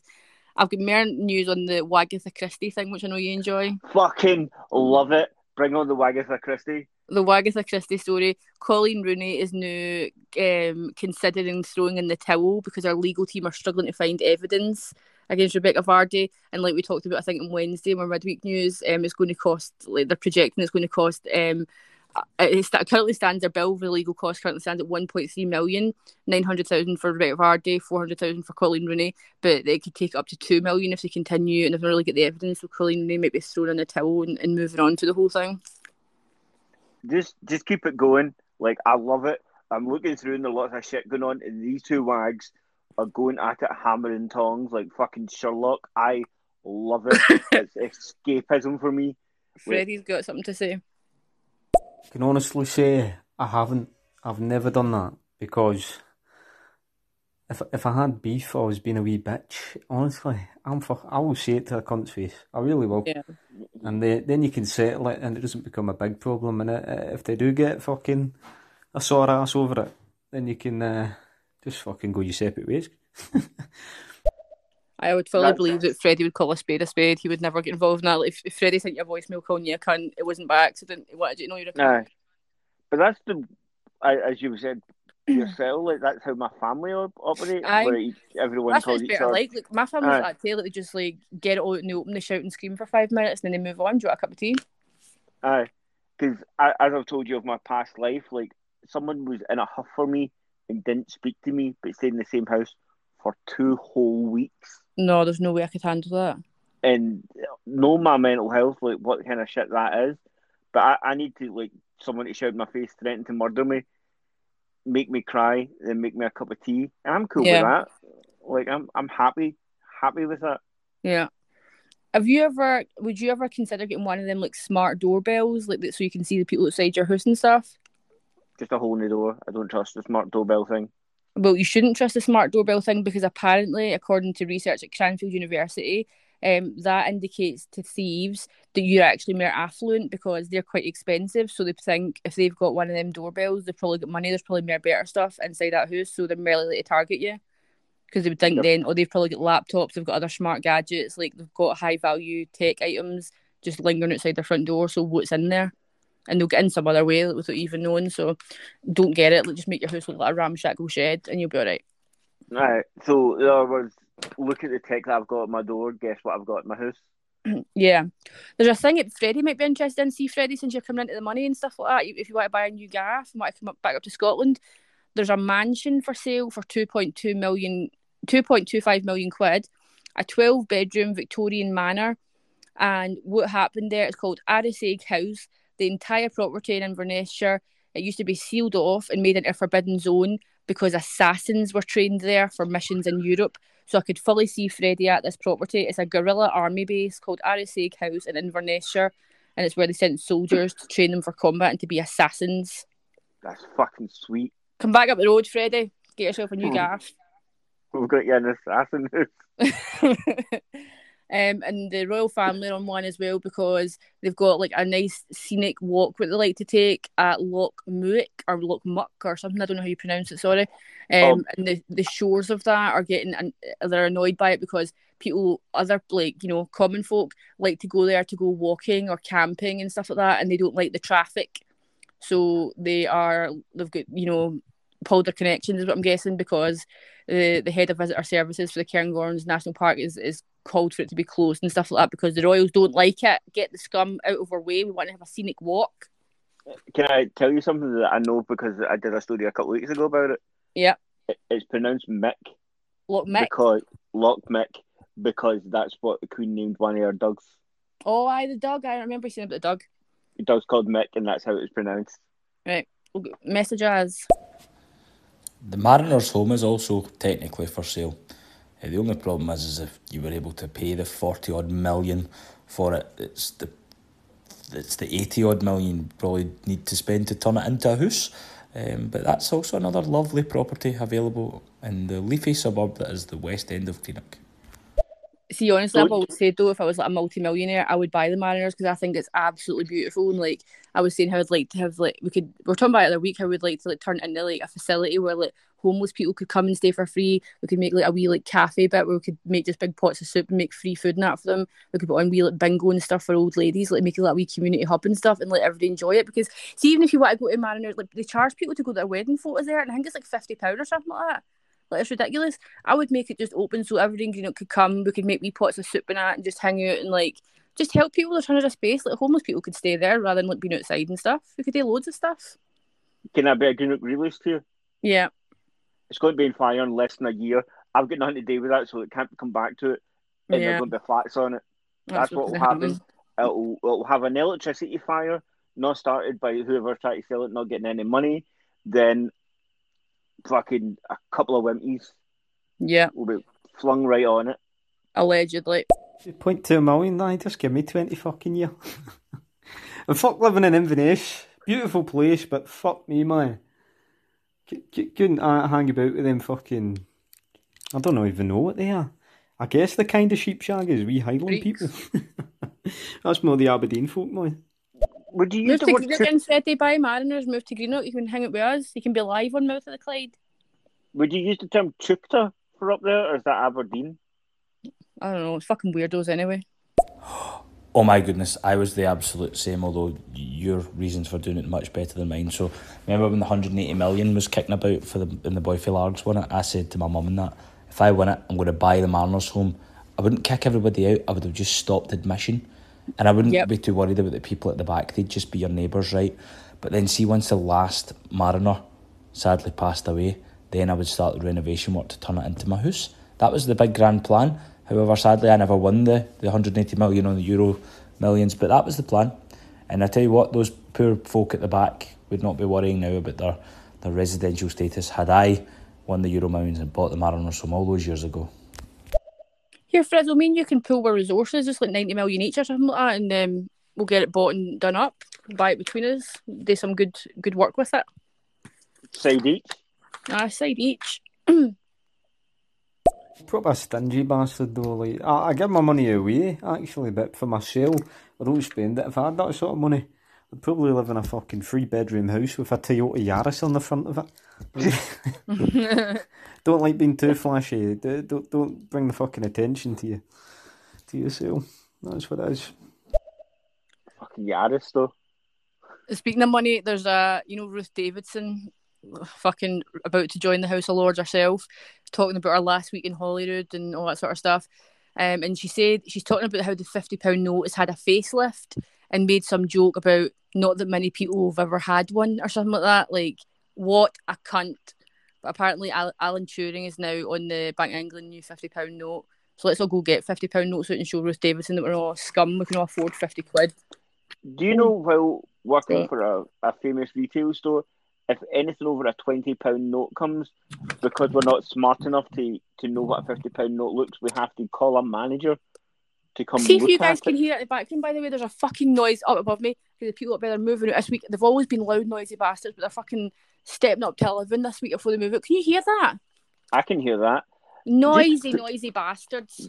Hoovering and fucking shagging. That's the two things they do, and it pisses me off. They hoover at like 2 and 3 in the morning, and they hoover like 5 times a day. Like, all the fucking... What are they doing that is required to hoover that often? What is going on up there? And like, see when they have sex, she is the loudest cummer I've heard in my life. And she's definitely faking it because she's screaming and screaming and screaming. I was like, that's no...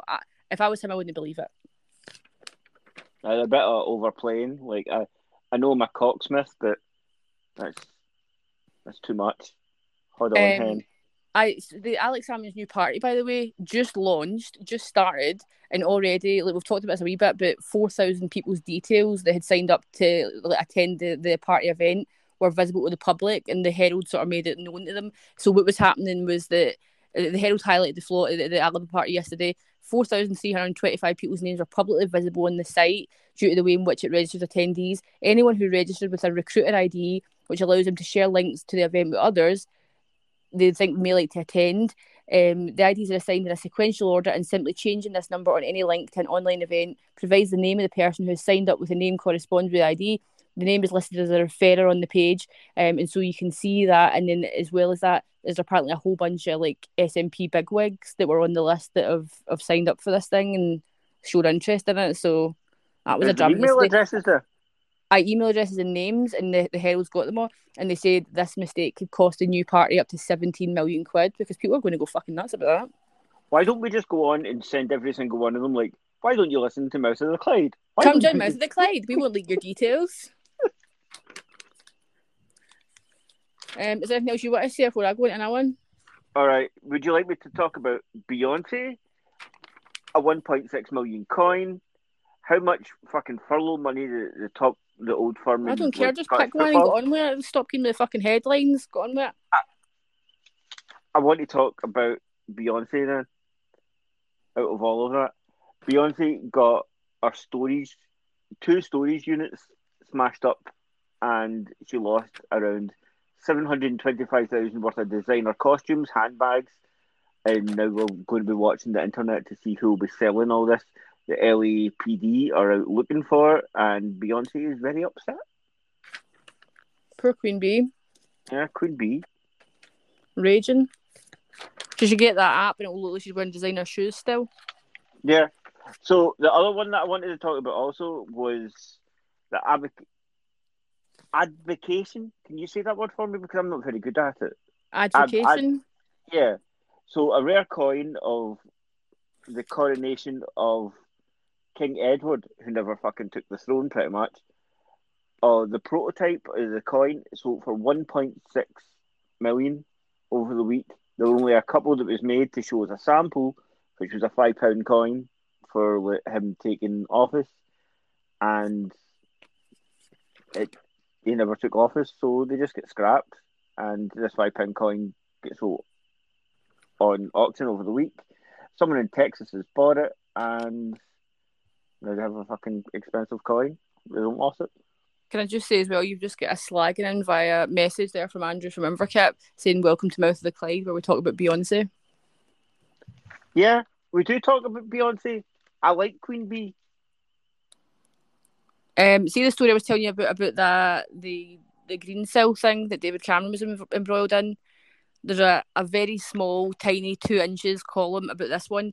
Britain's third biggest steel company has asked for a 170 million emergency bailout from the UK government. Liberty Steel, which employs 3,000 people at 12 plants across the UK, including Scotland, remains on the brink of collapse after its main financial backer, Greensill, went in administration. That's also owned by that Les Greensill, who had unlimited privileges and access to the Treasury from David Cameron.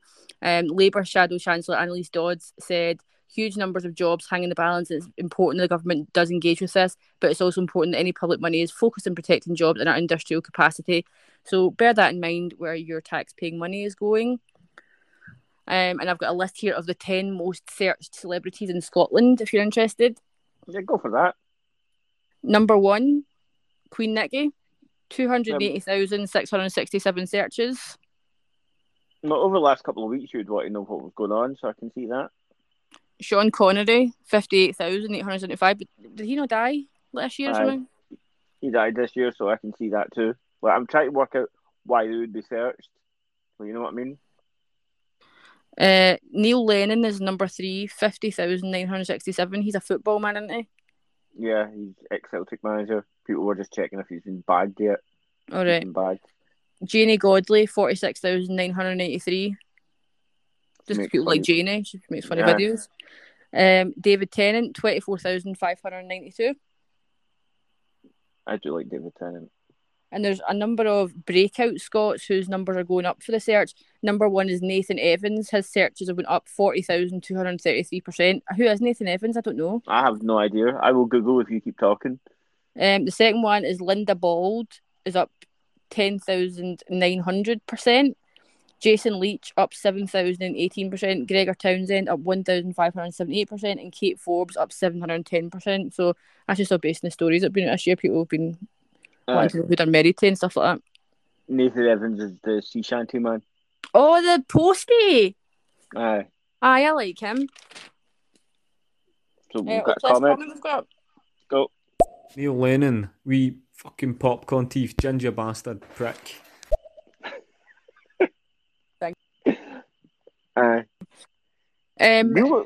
These people are called Twitchers that watch birds and stuff. They're competing to win $5,000 trying to find an exotic bird that we thought was extinct. New Zealand South Island cockatoo, which has long legs and bright white orange wattle, is widely thought to be extinct. But Twitchers are so keen to prove that it's still around. They've launched a campaign with a £5,000 prize. It says wanted, preferably still alive, not dead. So if you see a wee birdie that's long legs and bright orange, you could win £5,000. Keep an eye out. I would paint a pigeon, stick sticks to its legs and take photos. Fucking hell. All right, this is a public health service announcement we've got here. There's thieves apparently going around Scotland. They're sending text messages. They're sending emails out with links to a form. They're phoning you saying they're test and trace and like stuff like that, saying that you've been exposed to COVID or that you need to pay for this test or you need to pay for this thing or this thing, whatever. It's scams. Make sure like, if anybody contacts you about COVID related stuff, they can come to your house. They can go through the test and trace app that's been hacked apparently. They can send you letters out in the post. They can text you, like they can approach you in shopping centres. So just watch out of these bastards. And there's a story here about this wee old man. His name's Michael Frizzel. He was a teacher. He's retired. He's from Glasgow. He said he'd been tortured by guilt after scammers made him transfer money from his bank account, £60,000 over the course of 3 days because he had reported a fault in his broadband router to his internet provider. He thought he was dealing with Virgin Media staff, but it was actually scammers. He said his ordeal was a nightmare. It was all I could think about from morning to night for about 3 months. I felt like a zombie. The money had been inherited and I felt like it was the family's money, not mine, and that I'd let everyone down. I've never considered myself to be gullible, but these crooks were so convincing I fell for it. It has been an ongoing nightmare dealing with 3 different banks, the police and the ombudsman. The banks have only given me a portion of the money back as they said I approved most of the payments myself. That's an absolute sin. So keep an eye out for scumbag, dirty, low-life bastards. What happens when you get a scammer on the phone? How do you deal with it? Do you just keep them on? I keep them on. Like if they phone me and say, "Oh, I heard you've been involved in a car accident," I say, "Oh, have you? Oh, I'm so glad you heard about that because I really want to talk about it and nobody ever wants to listen." So what happened is, my 2 legs fell off, and then my dog was in the car, and the dog's legs were fine, but the dog's body was crushed, and so what they done was took the dog's legs off and put them on me. But now I've discovered I get fleas off the dog, so I've been getting treatment for this, but it's actually going to cost me about £600,000. So I wanted to make an insurance claim, so I'm glad he's phoned, and they just hung up before I get to the end of the sentence. Sometimes I act I'm in the car and I've crashed while on the phone. Like that's amazing you've just heard. I've only just crashed. And I hang about the Royals, unfortunately. Camilla, the Duchess of Rothesay, she's known, she's up here. She was she is the Chancellor of Aberdeen University. Apparently, she's been that since 2013. But a poll of students up at Aberdeen Uni have found that more than 70% of those polled believe she should be removed from the role. Just 26% wanted her to remain. It was run by the Gaudi, I think it is, the student paper, whose news editor, Anthony Newmanen, said it is a topical issue and like the questionable comments said have been made by a senior member of the royal family raised during the Harry and Meghan interview with Oprah about the colour of the style skin. Allegedly, etc., etc. So the people want to let go. Is that the same as... Is that what Jon Snow, King of the North, was for Stirling? Yeah, it's the same thing, like a sort of patron sort of thing. Do you know who it was for? I think it was Strathclyde. I'm sure it was fucking Ross Kemp.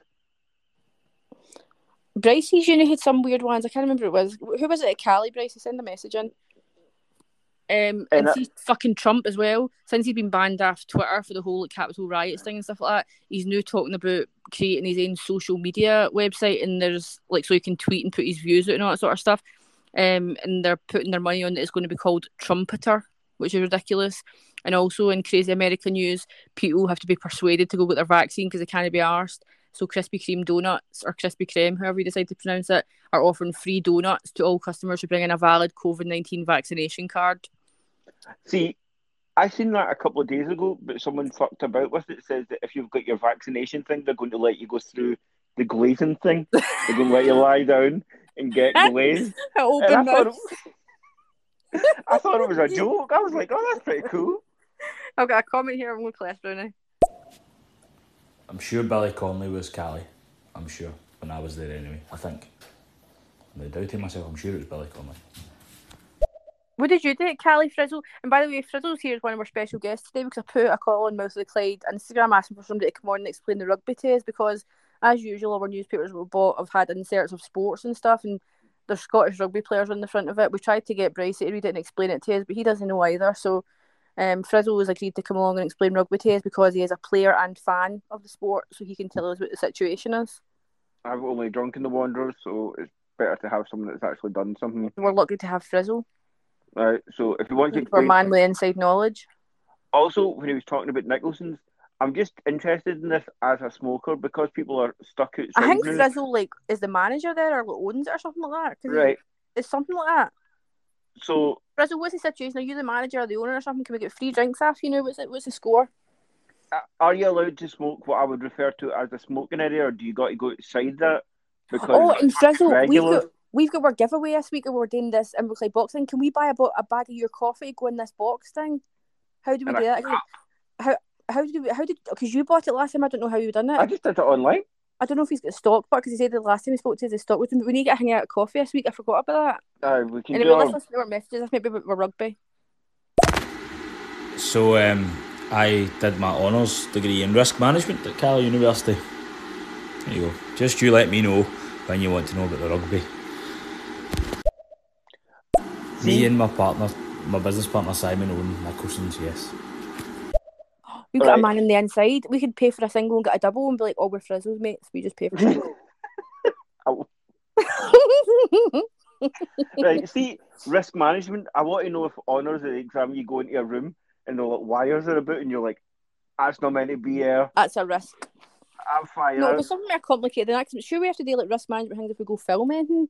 It's the most boring things. Frizzle, tell us about the rugby. So what I've got is Clark ready to take a punt on Che. Scotland boss Steve Clark is weighing up whether to take a World Cup punt on Che Adams tonight. Che Adams, having given the former England under-20 striker his debut subs bench. I don't know what these words mean. Scotland's qualification rivals will have 5,000 of their fans at the Tel Aviv tie thanks to a loosening of COVID regulations in the country. And there's a man with like big, thick, muscly legs and a rampant lion on his jumper. But I don't know otherwise what is going on. And how's Gavin Hastings doing? I don't know what that means. Frizzle! You're mistaking risk management for health, occupational health and safety management, and my degree was all. We did a couple of modules on safety, and my first job, arguably once I finished uni, was in safety, but it was all to do with, like, it was a business degree, so it was all to do with the risks of managing a business, so insurance, finance, operations, you name it, it was all that. Who is this? I must destroy communism, this person's username. What is this? Come on, boys, Celtic or Rangers? We've talked on this before. I don't know anything about football, so I kind of came down on either side of this.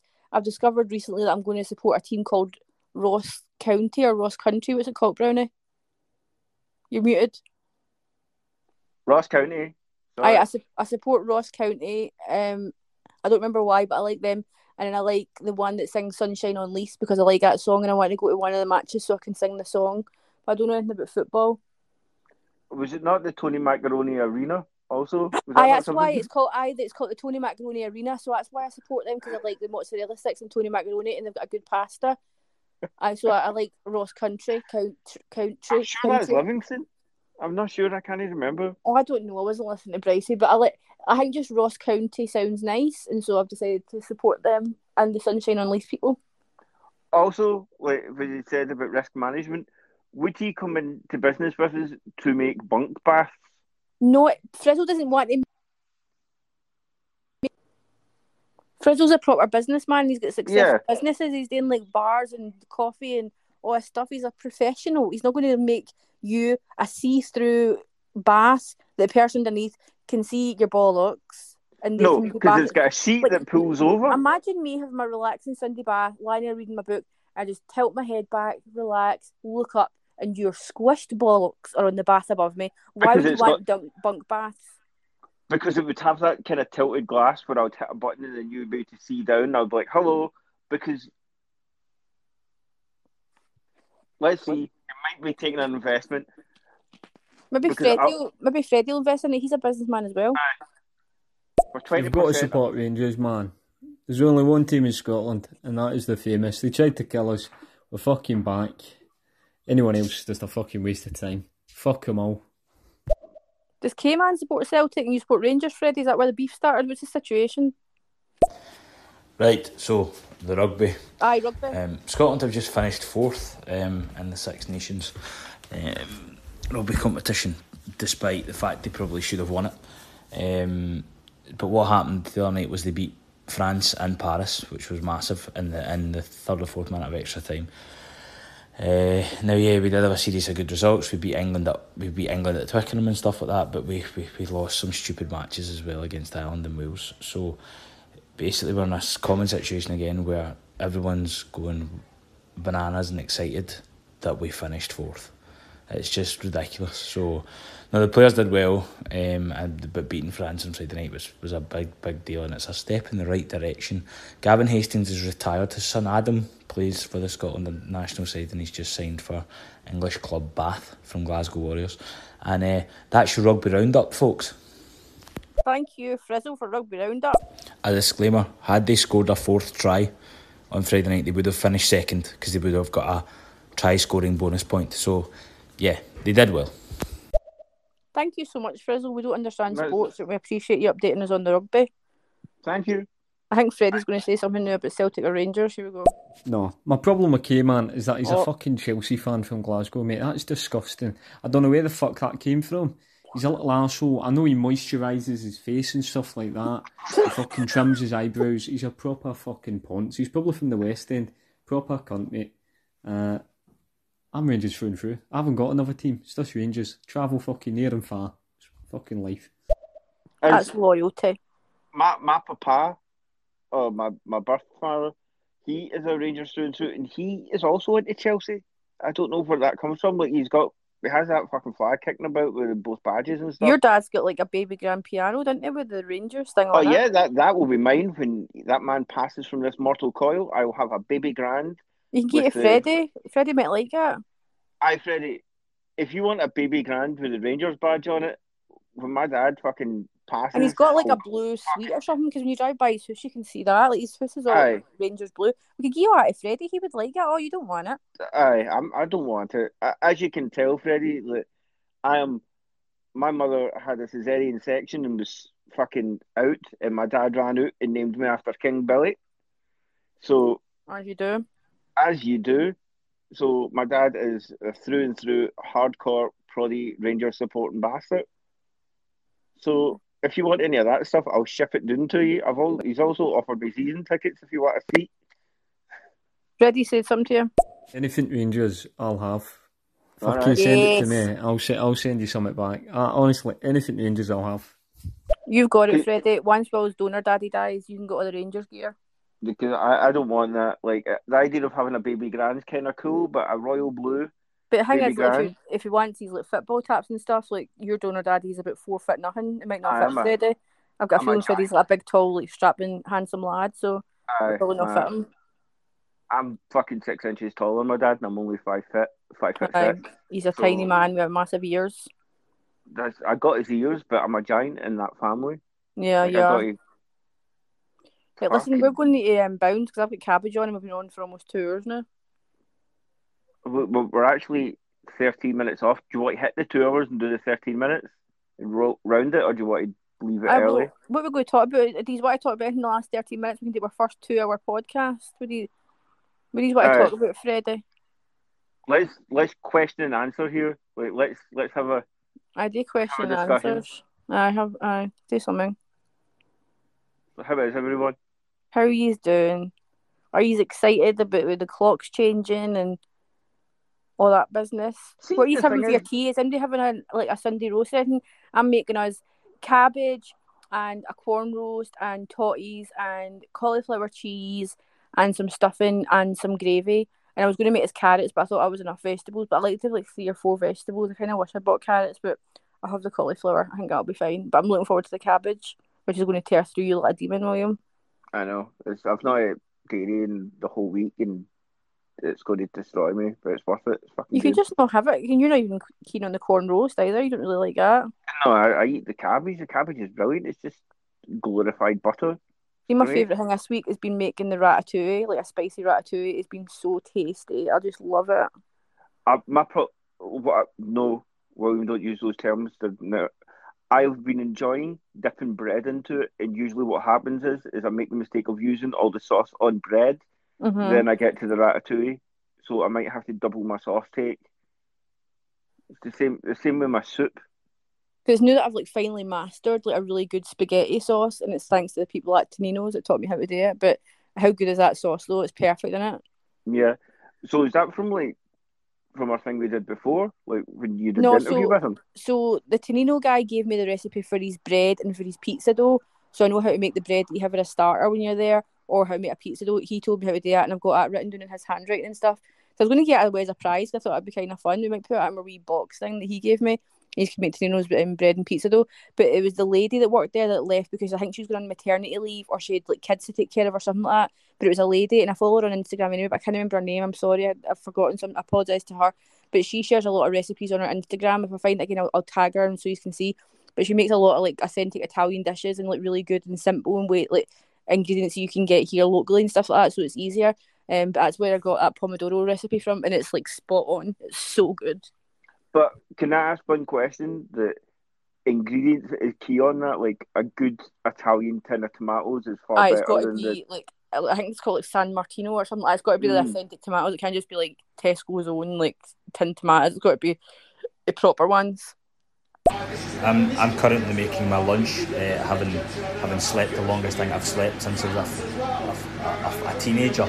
So I'm currently making poached salmon with couscous, because this muffin top will not shred itself ahead of summertime, and I've got a whole wardrobe that doesn't fit me currently. So that's where I'm at. No Sunday roast till October. That's very posh, isn't it? Wee salmon and couscous. Frizzel must be quite posh. He always puts on his Instagram like he's out runs and stuff and plays golf, and he talks about rugby and stuff. He plays that. I think Frizzle's quite a posh person. He might be too good for us. The only time I've ever really eaten salmon, remember when they made fancy salmon fish fingers a couple of years ago? Oh my god! And I stuck them on a piece with tomato sauce, and it didn't work right. It just didn't. Oh dear. Fish finger sandwich is fantastic. I've only ever had salmon when it was like the sort of raw, like smoked salmon, like slivers of it on like a wee Bellini thing, and I did not like it. So I've not even had like cooked salmon, like poached salmon, because I've got in my mind what that taste was like. And now I don't eat meat anyway, so I'm never going to have salmon. The only time at weddings, like if it's going free, I'll be like, I'll take some. It's always going to a wedding now. No, not posh. Just delusions of grandeur well above my station, and sort of that's it really. Not posh, rough and ready. A pretender, mutton dressed as lamb. What'd you get from the chippy, Ian? He's a healthy person. He's eating healthy things. When he imagine if you see like Frizzle went on a super long run this week with his friends and stuff like that, and I says to Bryce, I showed him a picture on Instagram, and I was like, in the whole time I've known you, I have never ever seen you be like, oh, I'm just away out and me and my pal are going to go for a run and whatever, like a couple of miles, just get a run. Literally never. And I've never seen you do it either. I have with my sister, but the problem was I would run, then I would stop for a smoke, then I would run again. Not ideal. I used to go out with my bike and smoke and look like a terrible train. I'd be like, yeah, keep it healthy. See how we were talking about what's hot and stuff just now, and the hot thing was the guy playing Kevin for The Office, that he's the number one in Cameo. I think we should do that. We should get some cameos and like let like some listeners win it, and we could get them and get a celebrity like shout out thing. Like, who could we get? If we got you a cameo, what like sort of C or D list celebrity would you like to speak to, and we can get you a cameo as a gift? We're not paying for Floyd Mayweather Jr.'s like $500. Oh no, we're going for like £50 and below. Like they'll go overexcited. So, alas, it has been a good 8 weeks of the exercising, as you said, from the running and such like. So last night I treated myself to my beloved friend Gianluca's chippy, which is the Kip Chippy Never Kip. Oh yeah. I got a 10-inch margherita pizza. I got a single steak pie with gravy, and I got fritters and curry sauce, and I just ate half of it all, and the other half sadly went to the big green bin down at the front door. But no, it was a delight. But if I was going to the chippy, when I get chippy food, I always feel bogging after it. So if I was going to a chippy, I'd always get, to be honest, a pasta or a pizza. Told you, posh. See if you want a sneak peek, by the way, for listeners just now. We done an interview with Stuart McMillan, MSP, this week, which is a usual Mouth of the Clyde Ridiculous production, that we asked him daft questions, like has he ever seen Catman and stuff. We asked him what his favourite takeaway in Inverclyde was to get, and he likes to go to the Inver Chippy, the Kip Chippy place, and get the Quattro Formaggi and a large chips. So your local MSP is the same taste as your Frizzle, gets the same sort of stuff. I like to get fritters, stick them on a roll with grated cheese, like a Ah, you A do like ghetto that. cheeseburger. That's a go. I'm sure the John Luca fellow's one of Ryan's friends. I'm sure like those Italian boys, like my cousin was, but my cousin Jordan, who's probably nosy, Jordan Morrison, or my brother Ryan Morrison, are friends with John Luca, and those because they own the what was that chip that was down there, the one that's under the bridge in Glasgow. You know the one I'm Blue talking about? Lagoon? They own the Blue Lagoon. Ryan was into that for a while. Enjoys chippies. Yeah. Blue Lagoon's got a few ones, is it not? What's your favourite chippy? Like ever? Oh, I like that one over there, like the one at the bus stop. Like No, that's they're easy way as too fuck. vinegary. They put so much vinegar on it. I don't like it. And the chips are always like a weird colour. I don't think they change their oil. Saucy Sue's up the port was always a favourite, but they I make used you to always pay go if every you. week my swimming lessons. I loved that. It was delicious. But they make you pay if you want a plastic container. Like they'll still do it in a paper, but if you get like a pizza supper, like that's your Yeah. bar taken away with your page 3. I used to like what's it called, the one at the health centre, I can't remember the name of it, 'cause I used to like getting chips and bolognese. It was lovely. Luigi's or Aye, Luggies, as that's my friend nice. says. Their chips and bolognese is delicious. That's probably one of the things I miss. Like, I miss prawns being a veggie, and probably that chips and bolognese out there is my favourite thing. Do you know they catered a friend of mine's weddings? Did they really? Yes. That's excellent. But Inverkip chippy is fucking amazing though. Like theirs is so good. That was like one of the main reasons I dated Brycey. I was like, a boy from Inverkip, like that chippy's really good. If I'm doing there, I'll get food from there. That's a good call. I Yeah. once dated a girl because she worked in a Chinese, and I would just got to phone up, and they would charge her to get me Chinese. And Shelby started doing it too, just phoning with my name. We've got comments here. Let's go. So I would be a person who'd always say that breakfast is the first meal of the day, even if you have it at 6 o'clock in the evening. And there's a lot of arguments about that. What do you have you any opinions on that? Is it brunch because it's between 11 and 3, or whatever the brunch time is? I guess that would be before 3, probably lunch. I'm about to have my breakfast at 4 o'clock in the afternoon, but I would happily have it for brunch. I'm going to have a banana, oat, honey, cacao powder, milk smoothie. That's what I have for breakfast every day. That's fancy. That's about a pint, so it's a lot of liquid, but it's very, very nice. Also, by the way, Ashley, where you from? That's really fancy. A little banana something like smoothie. Like with cacao, which is a dark chocolate. So that's Yeah. Where we're from as well. yeah. We're both from Greenock. Oh, I mean, everybody says it's near Glasgow, but it's not really. It's about 40 minutes from Glasgow, but it's a wee town in Scotland. So the thing with that, look, that is a breakfast. A brunch is. You can have breakfast at any time of day. Like at any time, I'm up for having a bowl of cereal or a bagel or something. Like it doesn't matter what time you eat it. You can have it whenever. Totty scones. I think, not trying to be silly, brunch was just a nice name for the title. Yeah. Totty scone or not a totty scone. We've got 4 comments here, actually. One at the health centre is Luigi's. So good. In case that was unclear, it was my limited attempt at Gaelic, because it's been a very, very long time since I lived in Scotland. That's clever. But once originally from there, when I used to have an accent, the last time I was in Scotland, well, it's not the last time, but I went back to my hometown, which is right up north, and having a few drinks, listening to the locals, my accent started to creep back in a little bit. And after about half an hour, the bartender leaned over and said, "If you don't quit it with that feet fucking accent, we're going to take you outside and deck you." And I was like, "But I was born 3 miles from here." No, I didn't say that. I just sort of shut up and try to speak in my posh English accent. "Good afternoon. Yes, good afternoon, sir. Quite. I'd like a pint of beer, please." I'll stop now. Pint of your finest beer, old chap. Breakfast is whenever I fucking wake up. I eat a fucking bowl of Weetabix while I'm having a jobbie. Freddie! 2 o'clock in the afternoon. Fucking Freddie jobbies. I don't think I've ever eaten in the toilet before. That's not something I've done. I've eaten in the bath. Aye. That's a lie. When I worked in Mimtech, that's where you sat. You had an individual toilet that you would sit in, take a shite, have a smoke, and eat your sandwiches away from anyone else. You smoke in the toilet? It was Mimtech. It was. Have you never heard about the Marrakesh Express with Mimtech? Like you would No. get. It was like an old coach that would go around Greenock picking up everyone that was going to MIMTech, but there were a curtain on it. If you went behind the curtain, everyone was smoking weed on it, and the whole Oh. bus was just stinking. And there were one time that it pulled up at the Gourock police station, and like everyone jumped to the back and ran away. No one turned up for their shift.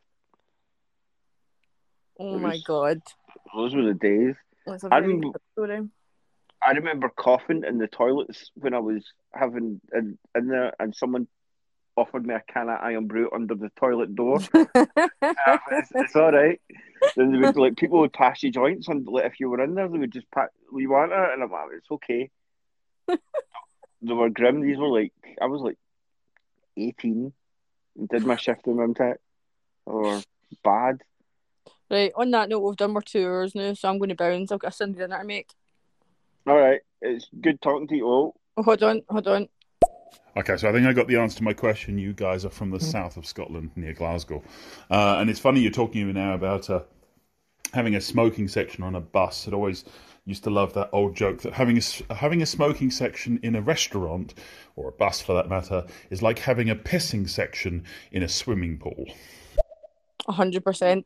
Because I've never experienced the smoking on a plane thing, and I wish you could. Because like sometimes when I've been on a flight, like I've been like absolutely dying for a smoke. I can't handle. But I know it's horrible. I know it's gross for everybody else, but it's rough on smokers because you can't smoke in the fucking airport. You're in there for like 3 hours, and like there's hardly any places that have got wee smoking areas and stuff like that. It's fucking annoying.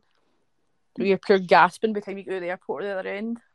Yeah, I remember those days of smoke. Like, I think we've talked about it before. Could smoke in a plane, then a fucking air hostess would take you into the pilot, and you'd sit on his knee when he's flying. I've done that. I can't do that shit anymore. Yeah, those were the days, right? I realise you guys are on your way out, so thank you very much for having this show. It's been fun listening to you. Hopefully I'll catch you again some other time, but no, you really do not miss the smoky planes. You do not miss that. Your eyes bleed. And as a non-smoker, thank God it's over. Thanks for coming on, Robert. We'll be back on Wednesday and do our midweek news. Thanks everybody for coming, for Frizzel for helping us with our sport, and for Robert for joining us, and Freddie, as always, it's been a pleasure to have you. Well, mostly honest man. A couple of Fridays ago, me and my close personal friend and colleague Blair Kelly had a golfing duel with another pair of people at the Greenock golf course before work. So I sadly missed breakfast. So for breakfast and lunch, I treated myself to a Jacques snacks by the marina. And for breakfast, essentially that day, I had Korean pork gyozas with lovely spicy Korean sauce. And then I had a Balinese pork satay burger for lunch. So I very much agree with you, yes, that normally the first meal of the day would be regarded as breakfast. However, at 15:20, I'm not saying poached salmon and couscous is breakfast. Okay, that's how the land lies for me. What's going on in Frizzle's house? It sounds like he lives in a building site. He's like mixing cement or something. Don't ask But questions. see, Jack Snacks, though, Jack Snacks is the fucking best. Like, it's so good. I used to love that New Orleans chicken burger from there. Yeah, Like, everything like was coleslaw and everything. So good. That was good. He was quite grumpy, but it was always fucking excellent food. He's a great chef. He's such a talent. That guy's so creative and stuff. Like, they're fucking excellent. I'm going to have him. The way smoking has become banned in public places is it's a real hypocritical concept, because why don't they just ban smoking? Why don't they just ban tobacco? Oh, right, sorry, yeah, they want those tax dollars. They want that money. They want the coin.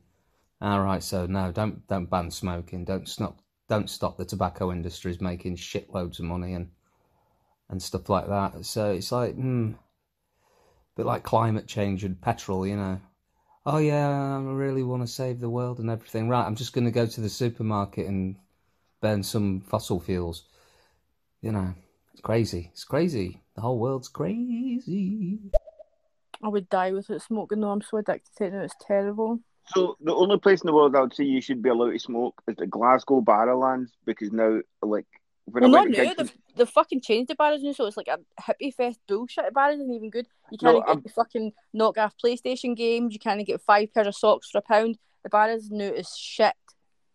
I'm not talking about that. I'm talking about the venue, as in like going Like to concerts in it. Barrowlands? Aye, the Barrowlands. Like that was just a wall of smoke. Now it just smells of BO. Like fuck Aye. that.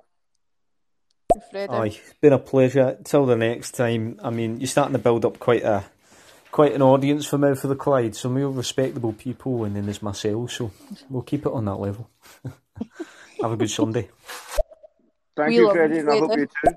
You're still here. You're still playing our messages. Thank you very much. I've dropped you both a follow. If you fancy doing a random show, I'm out every day with the dogs, and I generally just do a live, just go talk to random people. But I'd love to talk to someone who actually talks back. When you do the go live thing, you go through a lot of people who are just like, nope, talking. You say hello, they've gone. Hello, they've gone. Yeah. If you don't mind me occasionally talking to a dog, that's fine. I'm now going to have a joint, because I live in Amsterdam, and that's really easy to do, and I'm going to enjoy my smoothie. It is delicious, Ashley. Bananas just make everything better. That is Have true. a good one, Robert. Enjoy that. We're jealous.